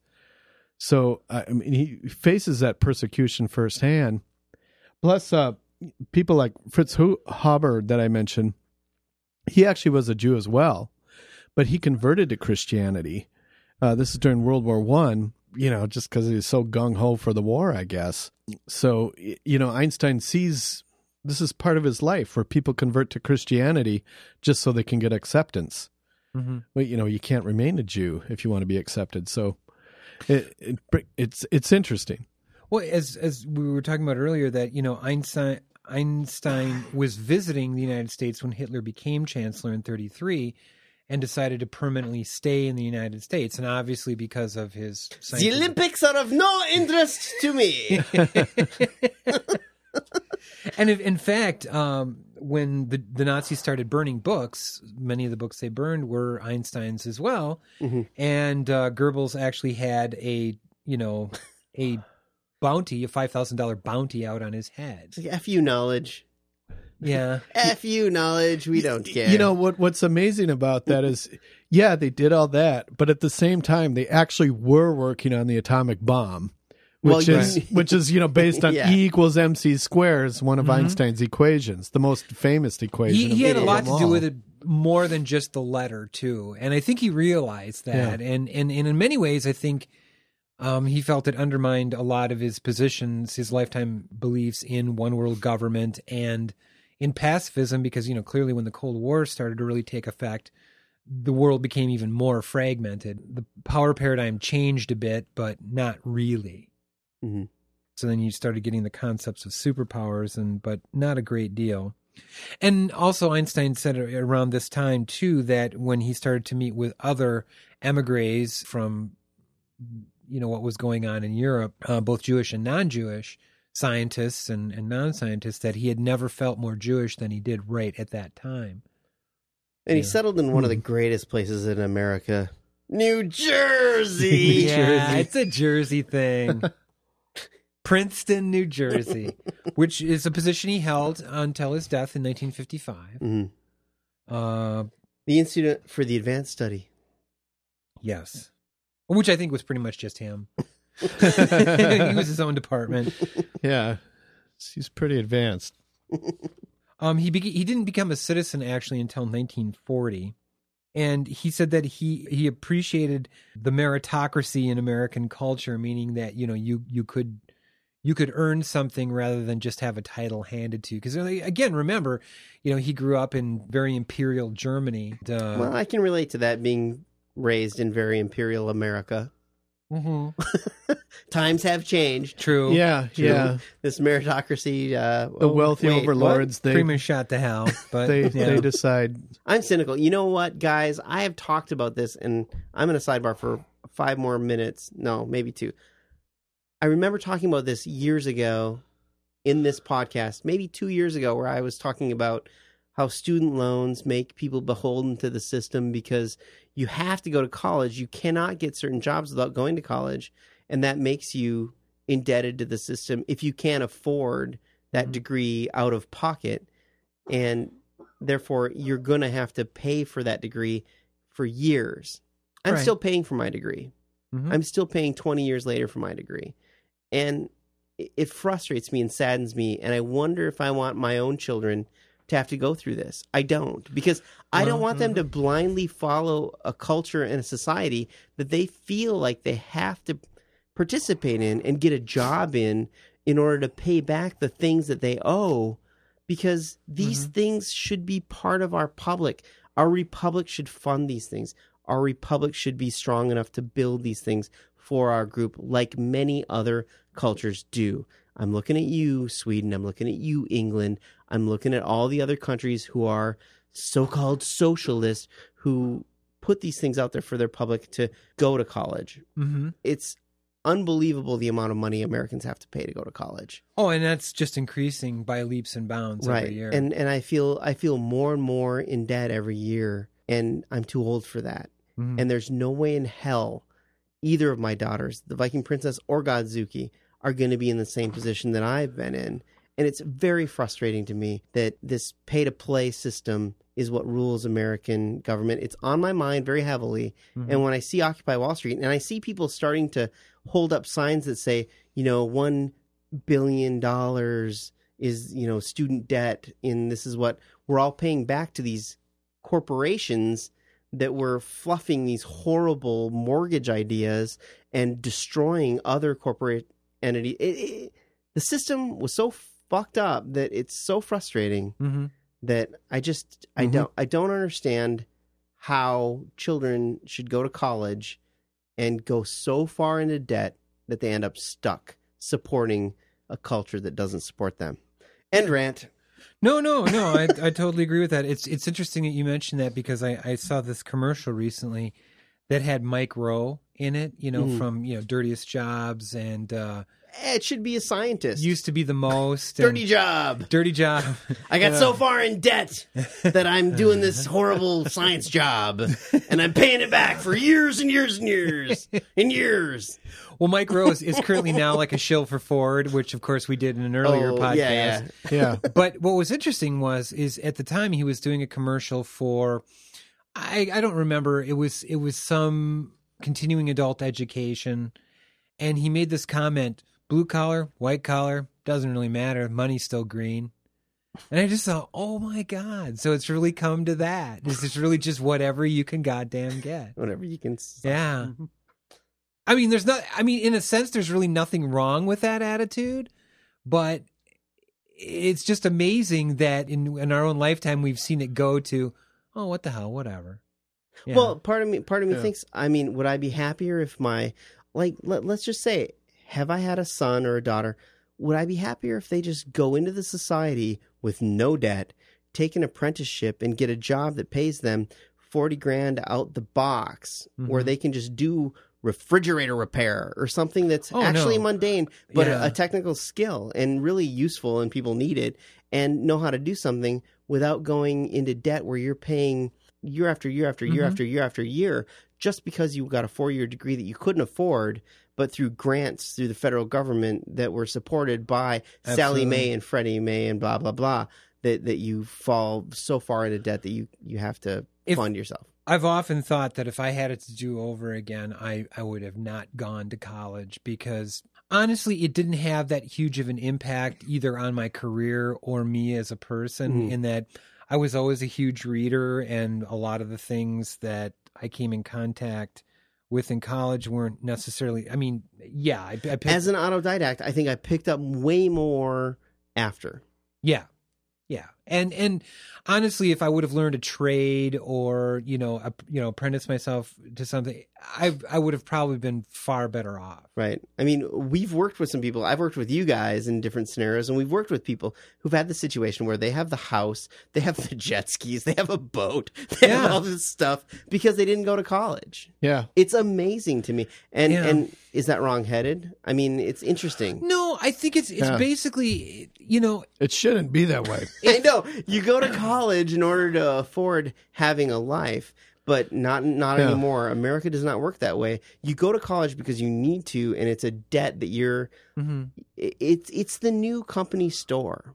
Yeah. And it horrifies me because the idea that education would become the company store, I think education is so important. I think college is actually really, really important to help engage the mind and in hitting new things. Not just your track, like I'm going to be a X or Y. I'm going to be an engineer, but I'm going to hit the generals in college.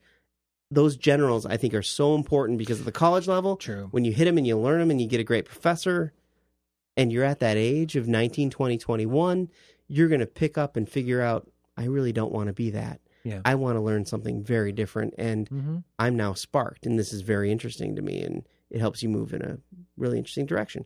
Well, as we had said earlier too, with Einstein, right. Education was a very real concern to him throughout his life, and was always saying, try to, don't just throw out some dead anachronistic material and then hope somebody gets something from it every now and again. Yeah. Really do something to engage people. But I know what you're saying in terms of the debt. Where I work, we just had the most frustrating meeting with our deadhead chancellor, the newest one. Is he a Grateful Dead fan? No. Deadhead means something different in this parlance. He's just one of these type of people that it reminds me a lot of the Bush years where the bar has been lowered so far where you really don't even have to be a public speaker. You don't have to be articulate. You don't have to have people skills. No, because they have all those things. I mean, maybe not necessarily articulate. But at least, the point being is that, close to 50% default on their loans. And it's mainly because they have to. They keep wondering. He was actually kind of bitter about how well these private institutions were doing. And it's like, oh, you mean the ones that are successful, the ones that are using iPads, you can download a course. And yeah, I mean, they're where the kids are rich and they and come the kids from rich are families. rich. Yeah, exactly. Yeah. They're But doing I mean, really they're, well, aren't they're they? successful, yeah. But that's the thing is that, people are pushed more and more to that. And because the gap is getting wider and wider and wider, that's more and more unattainable. Mm-hmm. So, and again, what I said in concept, what Mike Rose said was not necessarily a bad thing, but it kind of felt to me like he was saying, hey, aim lower, kids. It's easier. Less disappointment. I'm sorry. I mean, this is the kind of thing, and I hate to digress so far, but that's life. That's America. That's the way we live. Mm-hmm. But the damned if I'm going to let my children follow in my footsteps. So I just was thinking it's really, really entertaining and interesting to me to watch this movement all of a sudden say the things that I've been thinking for years and even articulated in this podcast maybe a year or two ago, where I was like, why is it a company store? Why is a college education a company store? It shouldn't be. No. Yeah. No. And I really think we should say, I mean, we are totally for, super intellectualism. We're for the Einsteins of the world that are ready to, figure things out and really push society forward. It's got to work in this system. What we have a broken system right now. Yeah, the system should support the 99%. And I hate to use their language, but the system should support 100% of kids going to college so that you can find the kids who really can benefit from the education. Yeah, right. And not be a shackling system of who creating don't end up having to join the military to learn a skill or a trade or get fed or wear clothes and then end up coming home mangled or dead. That's exactly what happened to my brother. That's exactly what happened to my brother. I mean, I was going to go down the same damn path because I couldn't afford college. But you know what happened? My military recruiter got a DUI on the way to recruiting me. And I did not get recruited because he didn't show up. And I found out why later.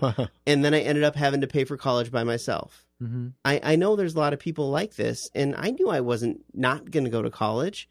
But now I'm thinking, hey, maybe my kids could not go to college and still be happy. Because not going to college is not going into incredible debt for 20, 30 years. It's just basically earning a living, and it's the life you have outside of that job. I mean, I think it's great if people are inspired by their job and they like to, get up skipping every day to go to it. But I mean, that's honestly a very small minority. I mean, I got to believe that most people, are pretty much like us, where you're doing this to pay for your life. Unless you're a skipping professor. Yeah, and we've seen those too. Yeah. But I skip to work every day. Yeah, well, it turns out my office now is roach infested. So super. Apparently they had roaches on the floor below us, and that they hired an exterminator, so that just scared them up to our floor. And I bet that exterminator makes good money. Yeah. No, anyway. Probably does. Didn't mean to derail, but... Yeah, the exterminator is getting hired again, coming back on Monday.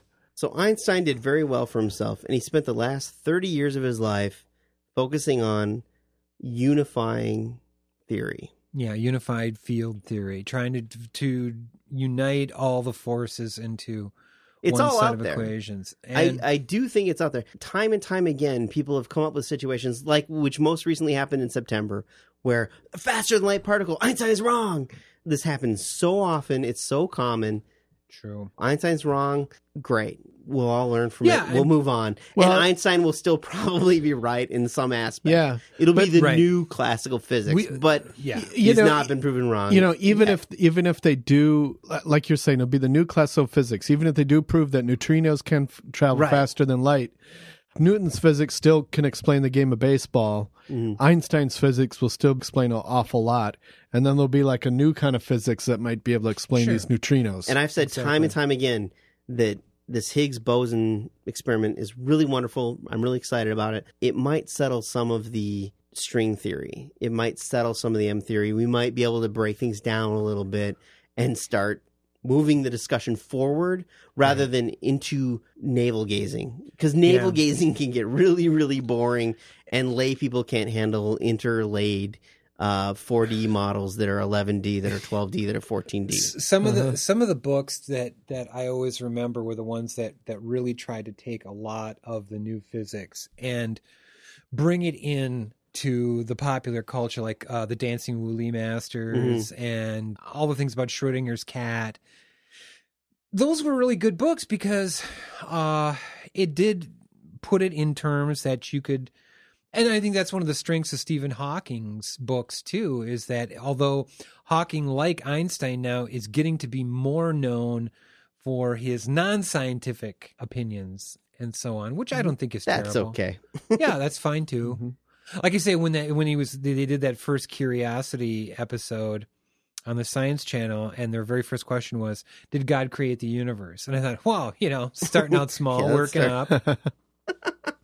And basically, Hawking just said, well, no, Big Bang, infinite mass, time stops, no causality, no God. Mm-hmm. Now, if you want to have a particular set of faiths and, do good with that, fine. But don't look for it to actually explain how the world works.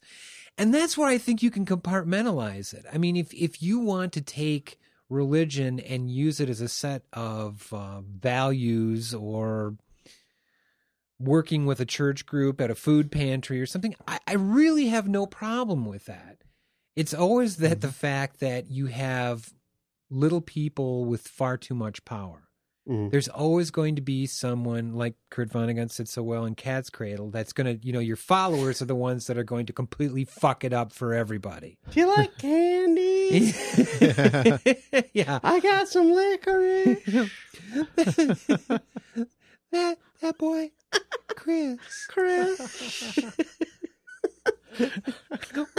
Where's that dark paper boy? No, that is like probably the creepiest character on TV. Creepiest. Yeah. I agree. So, you know what? Let's go to mailbag. Einstein was great. 30 years of searching for a unified theory led him nowhere, but this is not unsurprising. But his brain did a lot of traveling after. Mm-hmm. Hey, and one thing we talked about Einstein's... We didn't talk about your hat. Dress, yes. Well, Einstein, he's a very practical person. When he was out in the sun, and if he figured he was getting too much sun, he would just take his hanky and put little knots in each of the corners, and that would make the flat hanky turn into a curved hat, and he can just put that on his head. Tor has been wearing a curved hanky hat the entire show, and Sputnik has been looking at him going, what the? I didn't really make that connection. I kept thinking of Monty Python and Archbishop Gumby. Okay. I would like to see two bricks cracked together. But the interesting thing that this goes with Einstein is, okay, a hanky's flat, but if you put knots in the corner, it's curved. Right. It's like space being curved by a gravity well. Yeah. That's right. So it's a very interesting personality. Please let us know if you have any Albert Einstein stories or tidbits to share at feedback@tankriot.com, which is the mailbag. That's right. And we're going into that right now. Quietly.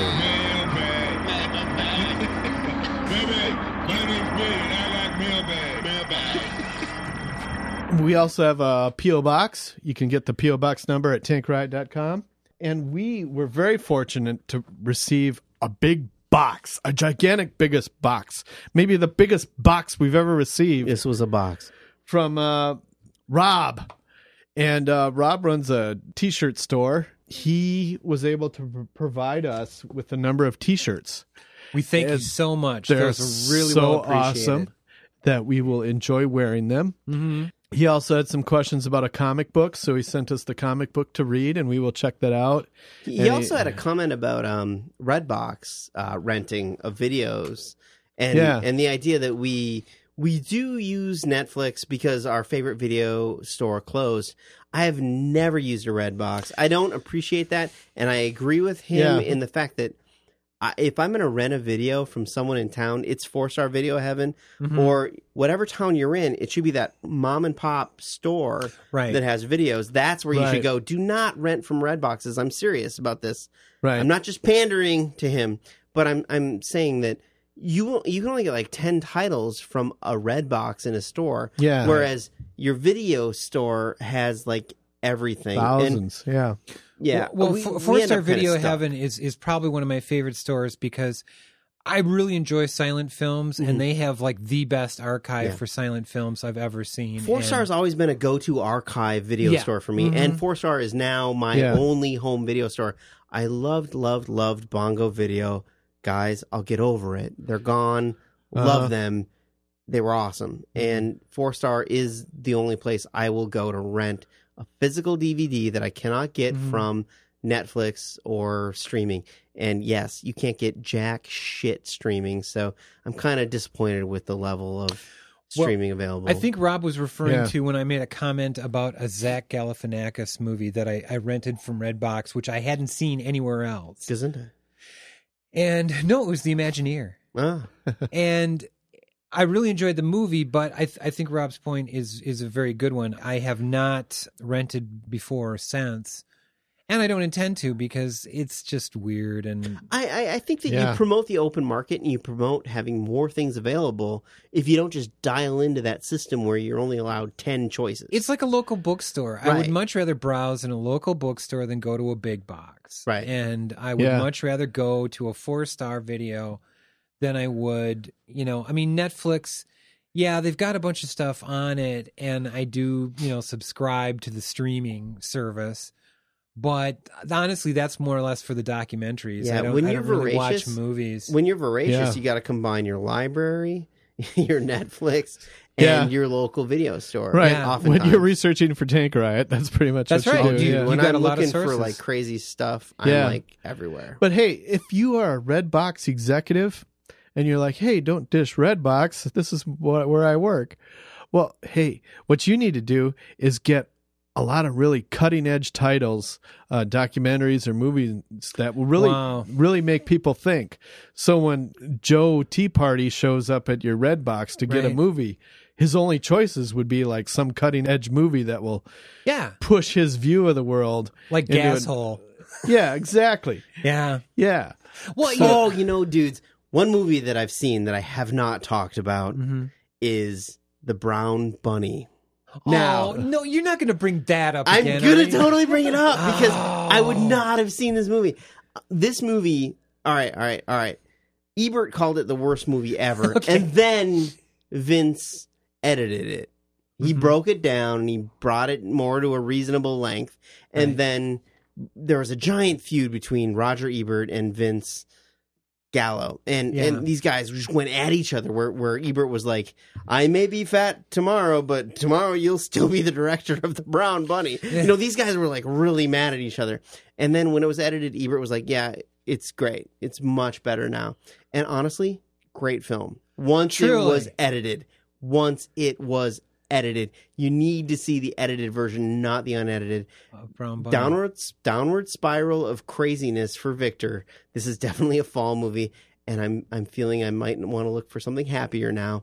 Okay. But the movie's dark, stars some really great actors, really great actresses. Cheryl Tiegs, some weird stuff going on.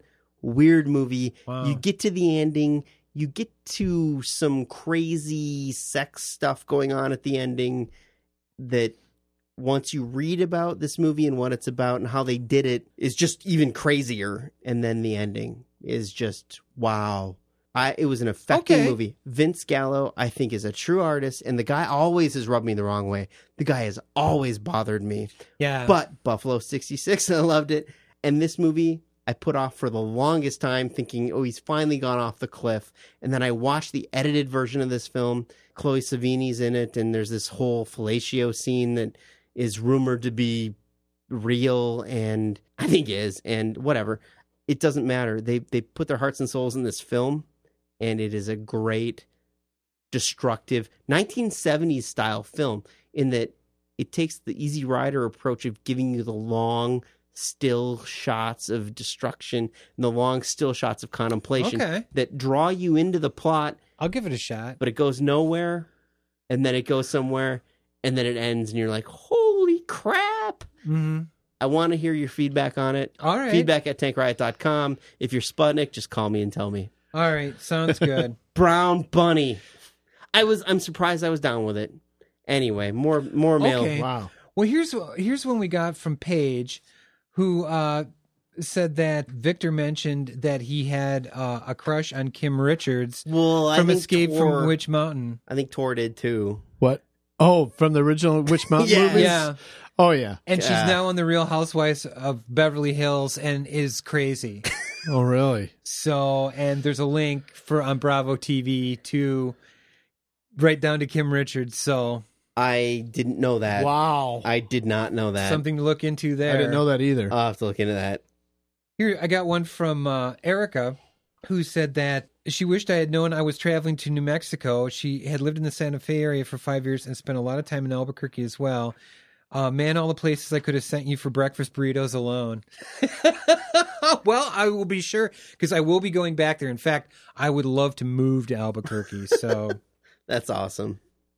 so I will let you know. If you have any more CDs with hand claps, Erica, we're always available. You know, we got an email from Luke who asked if we'd heard of the video, which is incidentally streaming on Netflix, called Blasted, the Gonzo Hunter S. Thompson. It's about him being blasted out in the cannon. Have you seen that? No. I have not either. It is available. It's called Blasted! I'll check it out. It's all about an essay contest to determine who could shoot Hunter Thompson out of a cannon. So, hey, there you go. That's worthwhile. All right, definitely. And now for something completely different.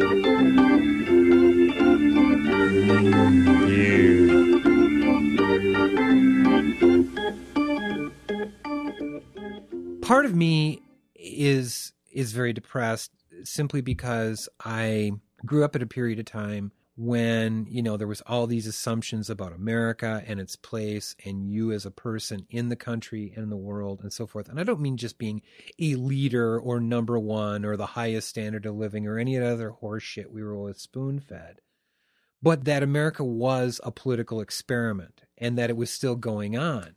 After a certain period of time and after a certain involvement and paying attention to the history and the politics of it, you realize that it's been a failed experiment for a very long time, that this is one dark spot in many. I don't know honestly what it'll take. There was a great South Park where the kids were playing Border Patrol. They were calling it Mexicans, and the whole thing was to try to get through the border and then call base. What was funny about it is that Butters actually became like this leader of all these Mexicans that had come across the border and were working these crappy jobs and said, you know what? This place sucks. Let's go back to Mexico. So all these people going back to Mexico. And then, of course, all these jobs that nobody wanted to do. And so then the Border Patrol was pointed in the opposite direction, trying to keep all the Mexicans in. And that's, you know, really what it's come down to is that we've become this place that people really don't want to go to and probably shouldn't go to. It's like, who's going to be the new underclass now? Right. And Walker's attacks on public employees and teachers and education in general, I think is just part of that whole process where you're just looking at who can we chew on now? Who can we feed on now? Who can be the next set of victims so we don't have to face the real set of issues that we have, which is that we've got some of the worst health care, that our standard of living is plummeted, that you can't expect, every little boy and girl can't expect to be president. I mean, that was never true. That was horseshit anyways. But the fact is that it just, all those barefaced lies are just wearing so thin, and they still try to repackage them and shove them out to you as Tea Party or libertarianism or Koch brother libertarianism or, well, this makes me a patriot and we got to get America back on the right track. It's like getting America on the right track to me would be that we'd actually become a real part of the world community, not just, okay, we're the arms suppliers to the world.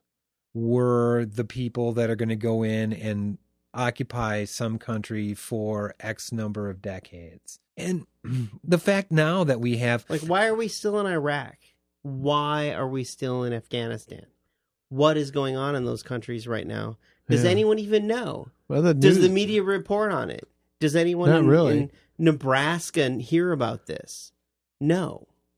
I mean, it's so quiet. It is quiet, and that therein lies the problem. Is like people are still waiting for the reset. They're still waiting for the replay, or they're waiting for the media to tell them what's happening, and the media does not tell people what's happening. The media tells people Republicans are meeting. Let's go watch Republicans meet. Herman Cain said 999. Whoa. Herman Cain is probably just no. They're talking bullshit. There's nothing going on, and the media is focused on nothing. And we are still at war with Afghanistan. We are still at war in Iraq. People are still dying, albeit fewer. Al Jazeera is the only place to actually find news nowadays. That disgusts me. They're still dangerously unstable areas. Plus, the effect that it's having in this country is the same as you had during Vietnam.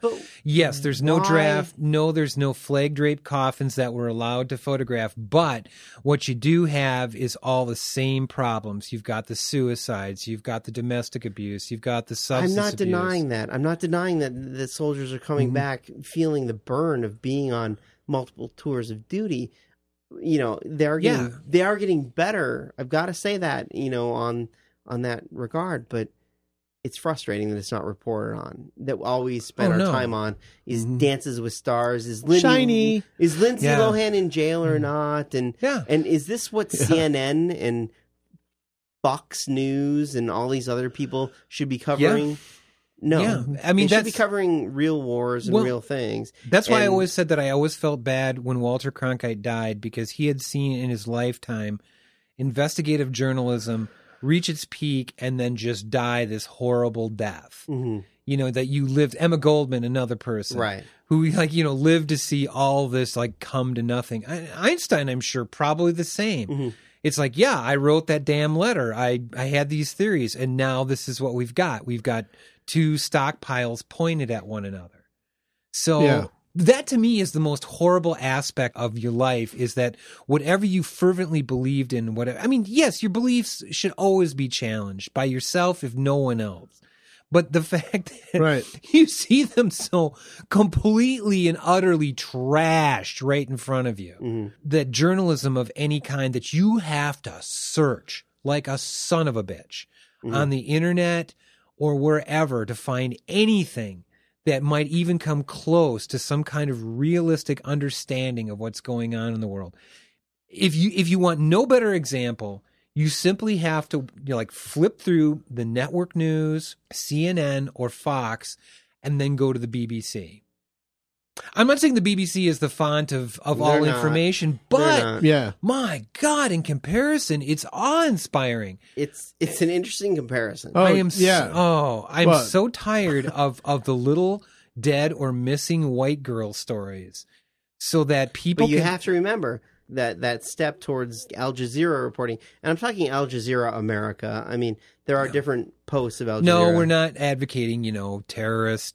No, but it was amazing. Yeah. The reason Al Jazeera has a foothold in America is they are actually a news outlet still. Right. That will change, Al Jazeera. That will change. Yeah. You will get owned. You will get co-opted, much like CNN, MSNBC, and Fox. Well, Al Jazeera, I mean, like the control room, I mean, that they're mostly just old BBCers that have just said, hey, you know what? This is bullshit. Let's go to where the news is. They'll get co-opted. Yeah. Oh, yeah. It's only a matter of time. You know, the thing is, though, if you're out there and you see a truth or you see something that's not being reported, it's not time to wait for the media to finally cover that. It's up to you to get it out there. That's right. One way or the other. I mean, take charge and get it out there, because, hey, you saw it. Okay, you're the leader. Get going. Right. I mean, that's the only way we're going to get out of this mess, really. It doesn't always come down, and Einstein said that in one of his articles, that it doesn't, the people that come up with the ideas of how to run a society or how to live in a society don't ever necessarily have to be experts. Like a great example is the socialist mayors in Milwaukee. Now, these weren't, you know, highly educated people. These weren't super intellectuals that were banding forth, you know, Marxist theory all day and all night.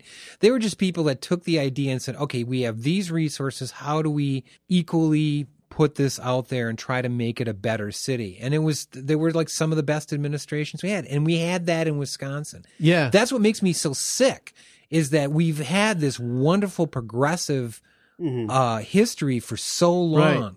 But I can't believe what Wisconsin has become. And we look at our current Republican leaders right now, and they are so incredibly dim-witted and stupid and ignorant. It's pretty, you don't have to be very smart to, out-cognitive them. Yeah, but Tor, it's a game. I don't think they even care about how they're perceived intellectually. They're meeting goals that they need to meet in order for their corporate interest to be it's form received. over content. Right, It's less than even talking points. Right, they're doing what Alec and Koch brothers tell them to do. And I don't think the Fitzgeralds are dumb. I think they're playing a game that doesn't agree We don't with agree your with goals. them, but the fact of the matter is that they hold all the cards currently. Yeah, every single they one. have the media. But I mean, this has Right. always been true. Okay, they but own the media outlets. They own. But that's not everything my else. point. My point is there's really not much there. Intellectually, there's not a lot of substance behind what they're trying to proclaim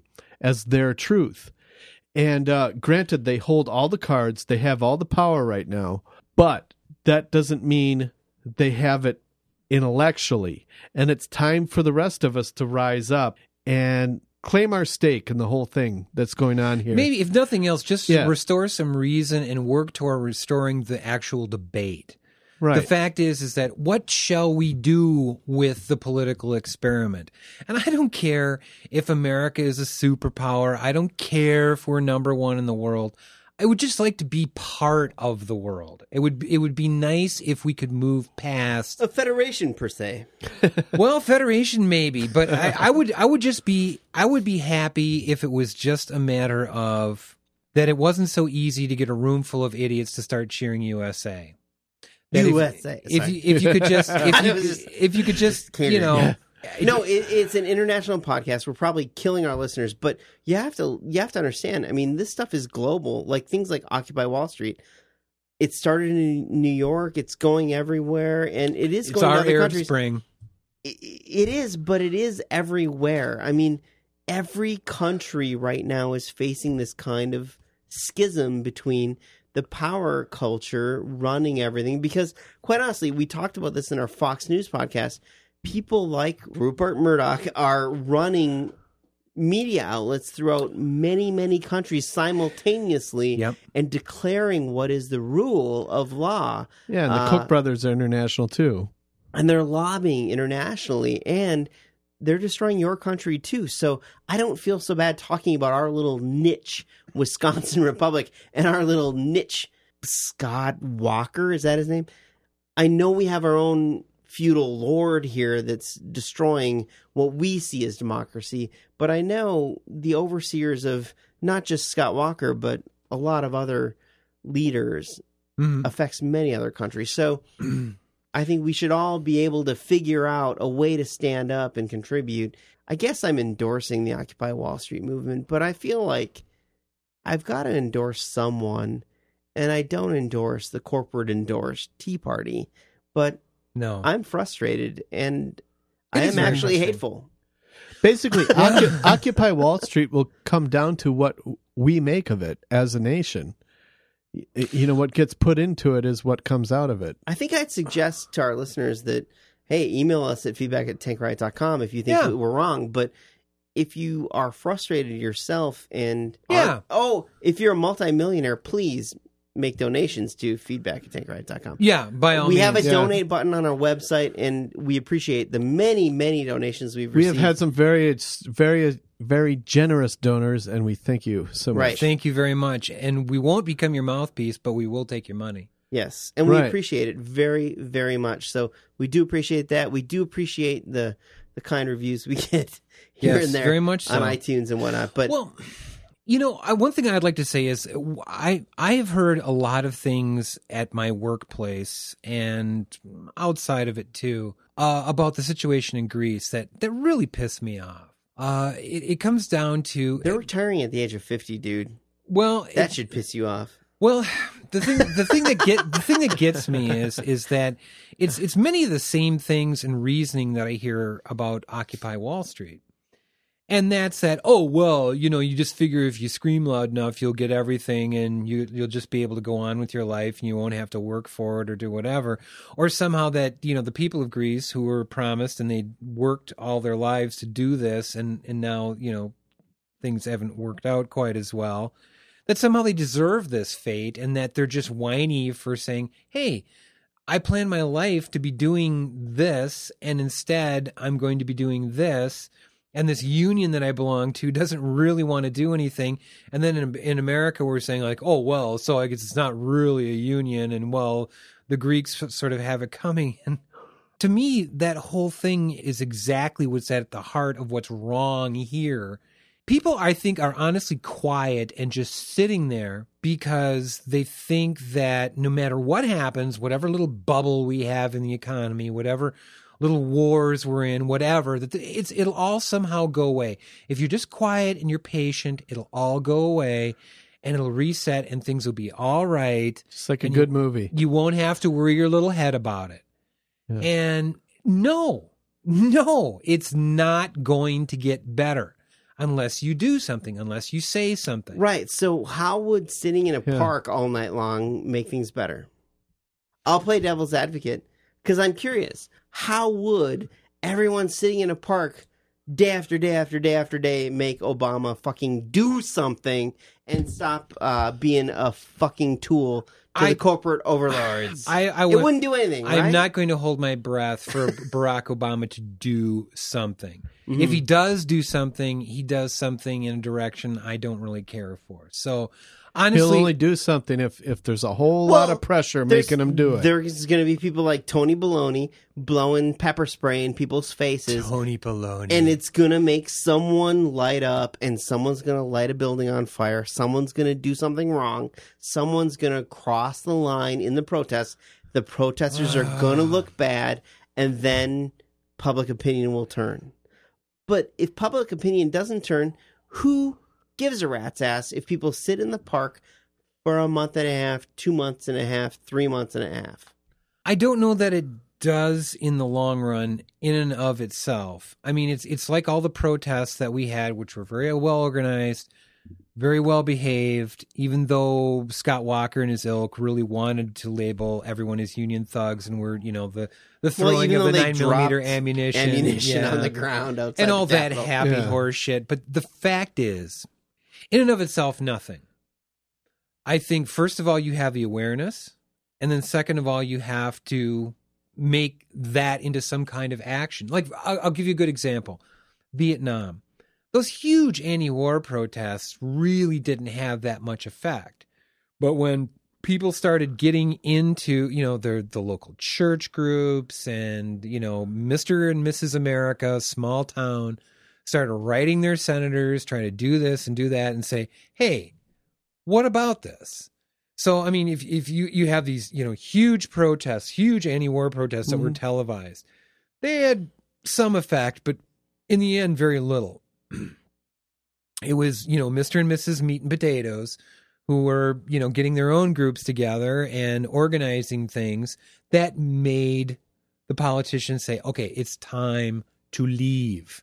It's time to actually have an exit strategy. So I would say that Occupy Wall Street, step one. I would say it's 0.5. I don't think we're even to step one yet. I think the point is that there are people that are willing to commit, that are willing to say something and willing to do something and be criticized and made fun of and whatnot on all these various mediums. However, where it goes from here is the heart of it. Yeah. Where do you take it from here? Now, granted, the government itself is a bunch of paid off weasels. I mean, I think that's a given fact. I don't care what side of the political spectrum you're on, you're going to agree with that. Mm-hmm. Yeah. However, if you can get enough people to say, I'm not going to buy from this store, I'm not going to do this, I'm not going to do that, yeah, the worm will turn. But that has to be coordinated action. And if you can have change in countries like Libya and Egypt and, all these other nations, even Syria, where, you are going to die. You are going to spend the rest of your life in prison for even carrying a placard. Yeah, I think that there's a possibility that things could change here, but it has to be coordinated. People have to stop thinking that there's a reset button and that this is all going to be 1995 again or whatever you consider to be a golden age. Obama is a symptom of a larger problem. The Tea Party is a symptom of a larger problem. These are not solutions. These are not people you look to for leadership.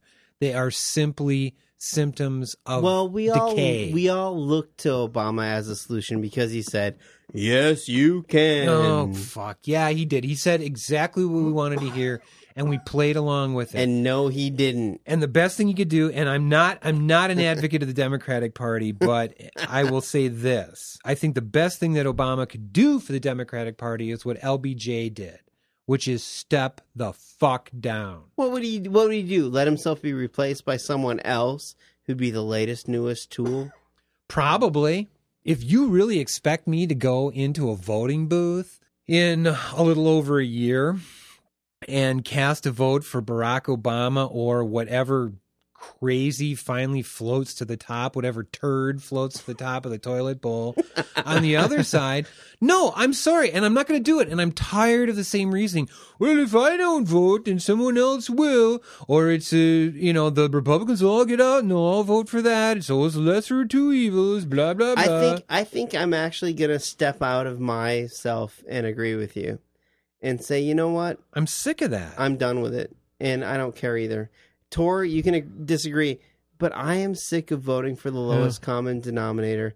The Tea Party talks about a tax revolt. Well, you know what? I would love to propose a tax revolt myself. I would love to calculate how much money I spend on support of the military, on whatever frivolous ass adventure we've got going on here, there, whatever. Whatever part that I have to now pay for corporate taxes that the corporations don't have to pay because they're people and they have belly buttons. They're huge belly button people. And now that tax burden has been passed on to the middle class, and now Scott Walker comes along and says, oh, you guys are just fat cats living off whatever, so we're going to cut that too. I would like to take whatever meager dollars I have and spend those or not spend them exactly. And that's what I was saying about Christmas. That's what I'm saying about your tax dollar. I'll pay more for Medicare and Medicaid if I have to pay less to the fucking Pentagon. I will do all of those things. I will boycott businesses, whatever, but it's got to be a coordinated effort. That's the only thing that these bastards understand is the bottom line in terms of their money and their financial quarters, and is that money flow going to stop? That's the only way to affect these creatures. So my takeaway message from this whole discussion, and we didn't talk about this before at all, but between the three of us, support Occupy Wall Street? Yes, definitely support Occupy Wall Street. Yes. All right. There's nothing wrong with that at all. That's, like I say, the first honest political movement I've seen in this country for years. I think the real thing is the coordination. Yeah, if you can get a bunch of people in Egypt and Syria and Libya who are tweeting and Facebooking and doing all these other things and can actually coordinate the fall of their government, I would think that here in this country where a lot of it was invented, we could probably do somewhat the same. Yeah, I would like to think. You'd think that, wouldn't you? Well, my take on it is a little different. I think Obama's made a lot of mistakes. A lot of things have been left undone. A lot of mistakes by action and inaction. Right, exactly. Too soft on the Republicans. My focus has been and will be, I want to go after the root of the problem. And for me, that's the elite corporate structure and as it melds with the Republican Party, through the Koch brothers to the Rupert Murdochs and that kind of thing. And I think we have to tear down that aspect is the primary thing. It doesn't just blend with the Republican Party. It blends with the Democratic Party. Yes, there is blending with the Democratic the political Party. structure in general. Yeah. That's the point. It's the corporate influence on both parties. I know you're singularly focused on the Republican Party, but you are, I'm not saying giving the Democrats an easy pass or anything like that. Yeah, but you are. But what I'm saying is you have to go after what's the worst reflection of society right now. But don't that's ignore the Republican Party, the Tea Party. No, I'm not ignoring it. What do you think about Obama taking money from the same groups?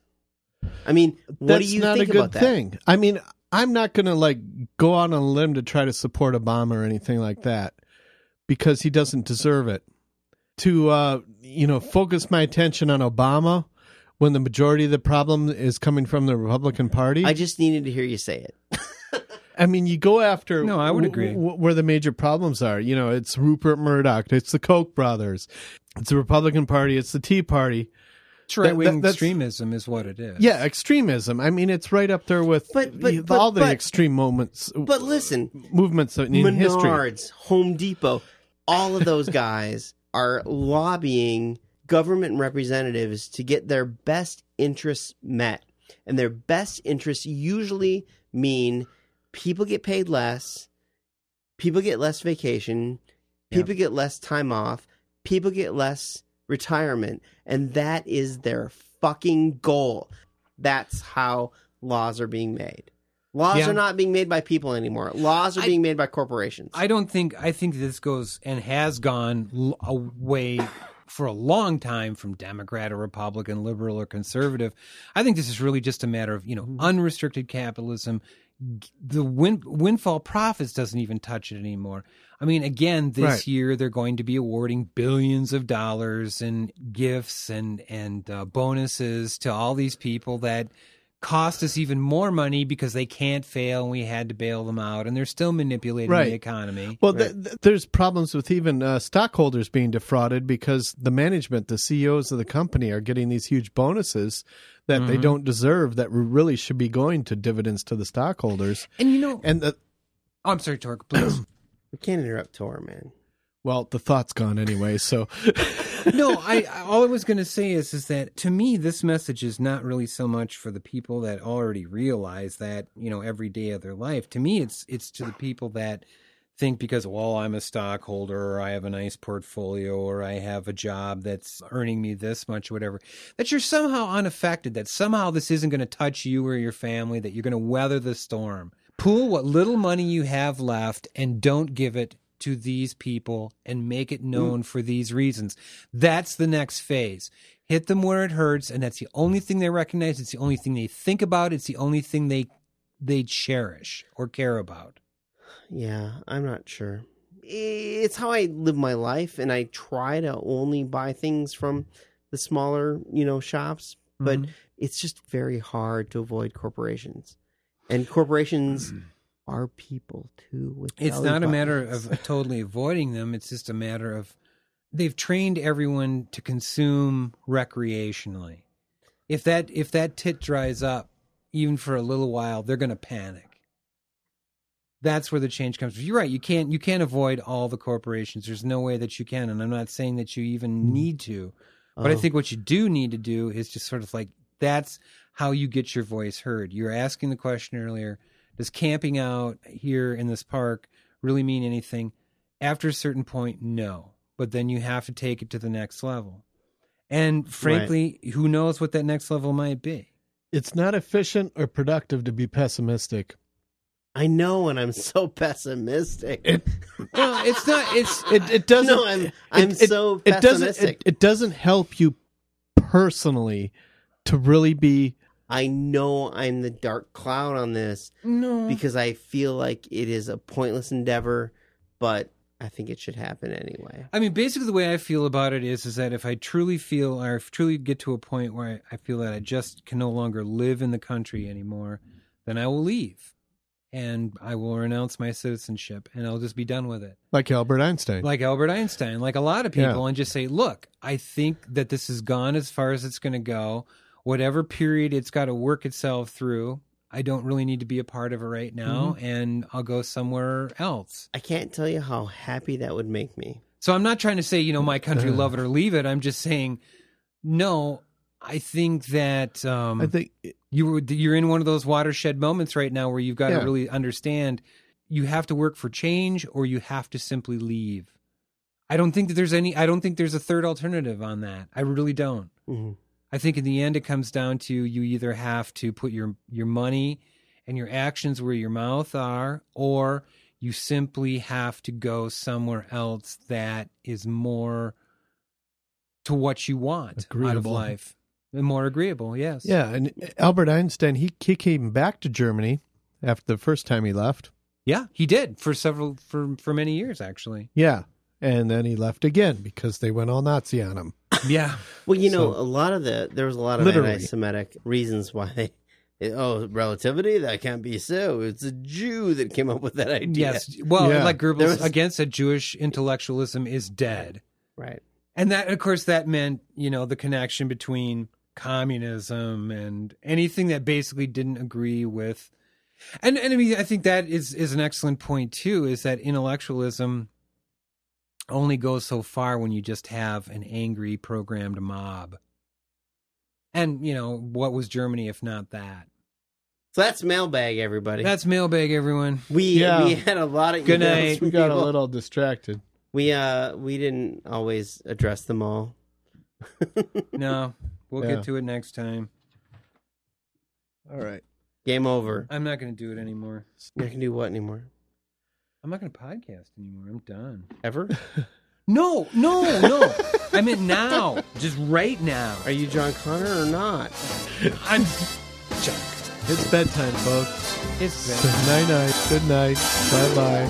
Rockabye your baby with a Dixie melody. When you croon a tune from the heart of Dixie. Just hang my cradle, mammy mine, right on that Mason-Dixon line, and swing it from Virginia to Tennessee with all the love that's in ya. I am glad that you have me given the opportunity of expressing to you here my deep sense of gratitude as a man, as a good European, and as a Jew.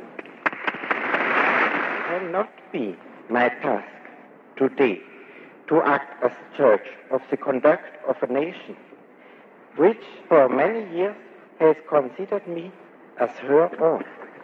We are concerned not merely with the technical problem of securing and maintaining peace, but also with the important task of education and enlightenment.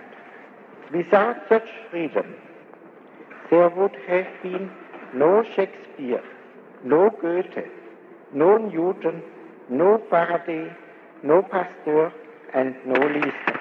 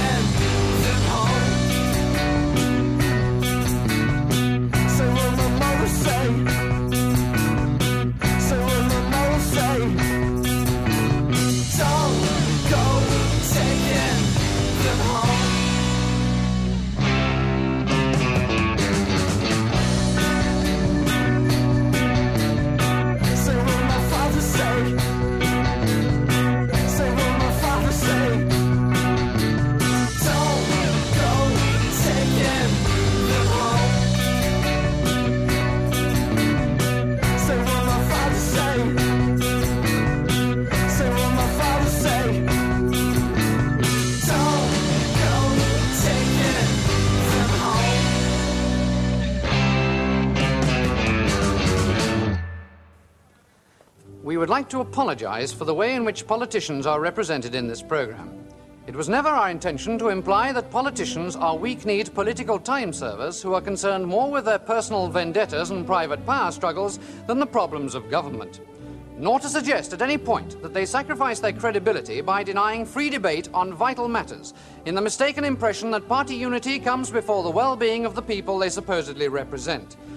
Nor to imply at any stage that they are squabbling little toadies without an ounce of concern for the vital social problems of today.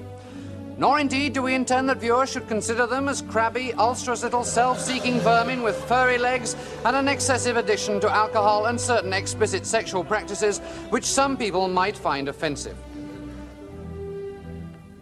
We are sorry if this impression has come across.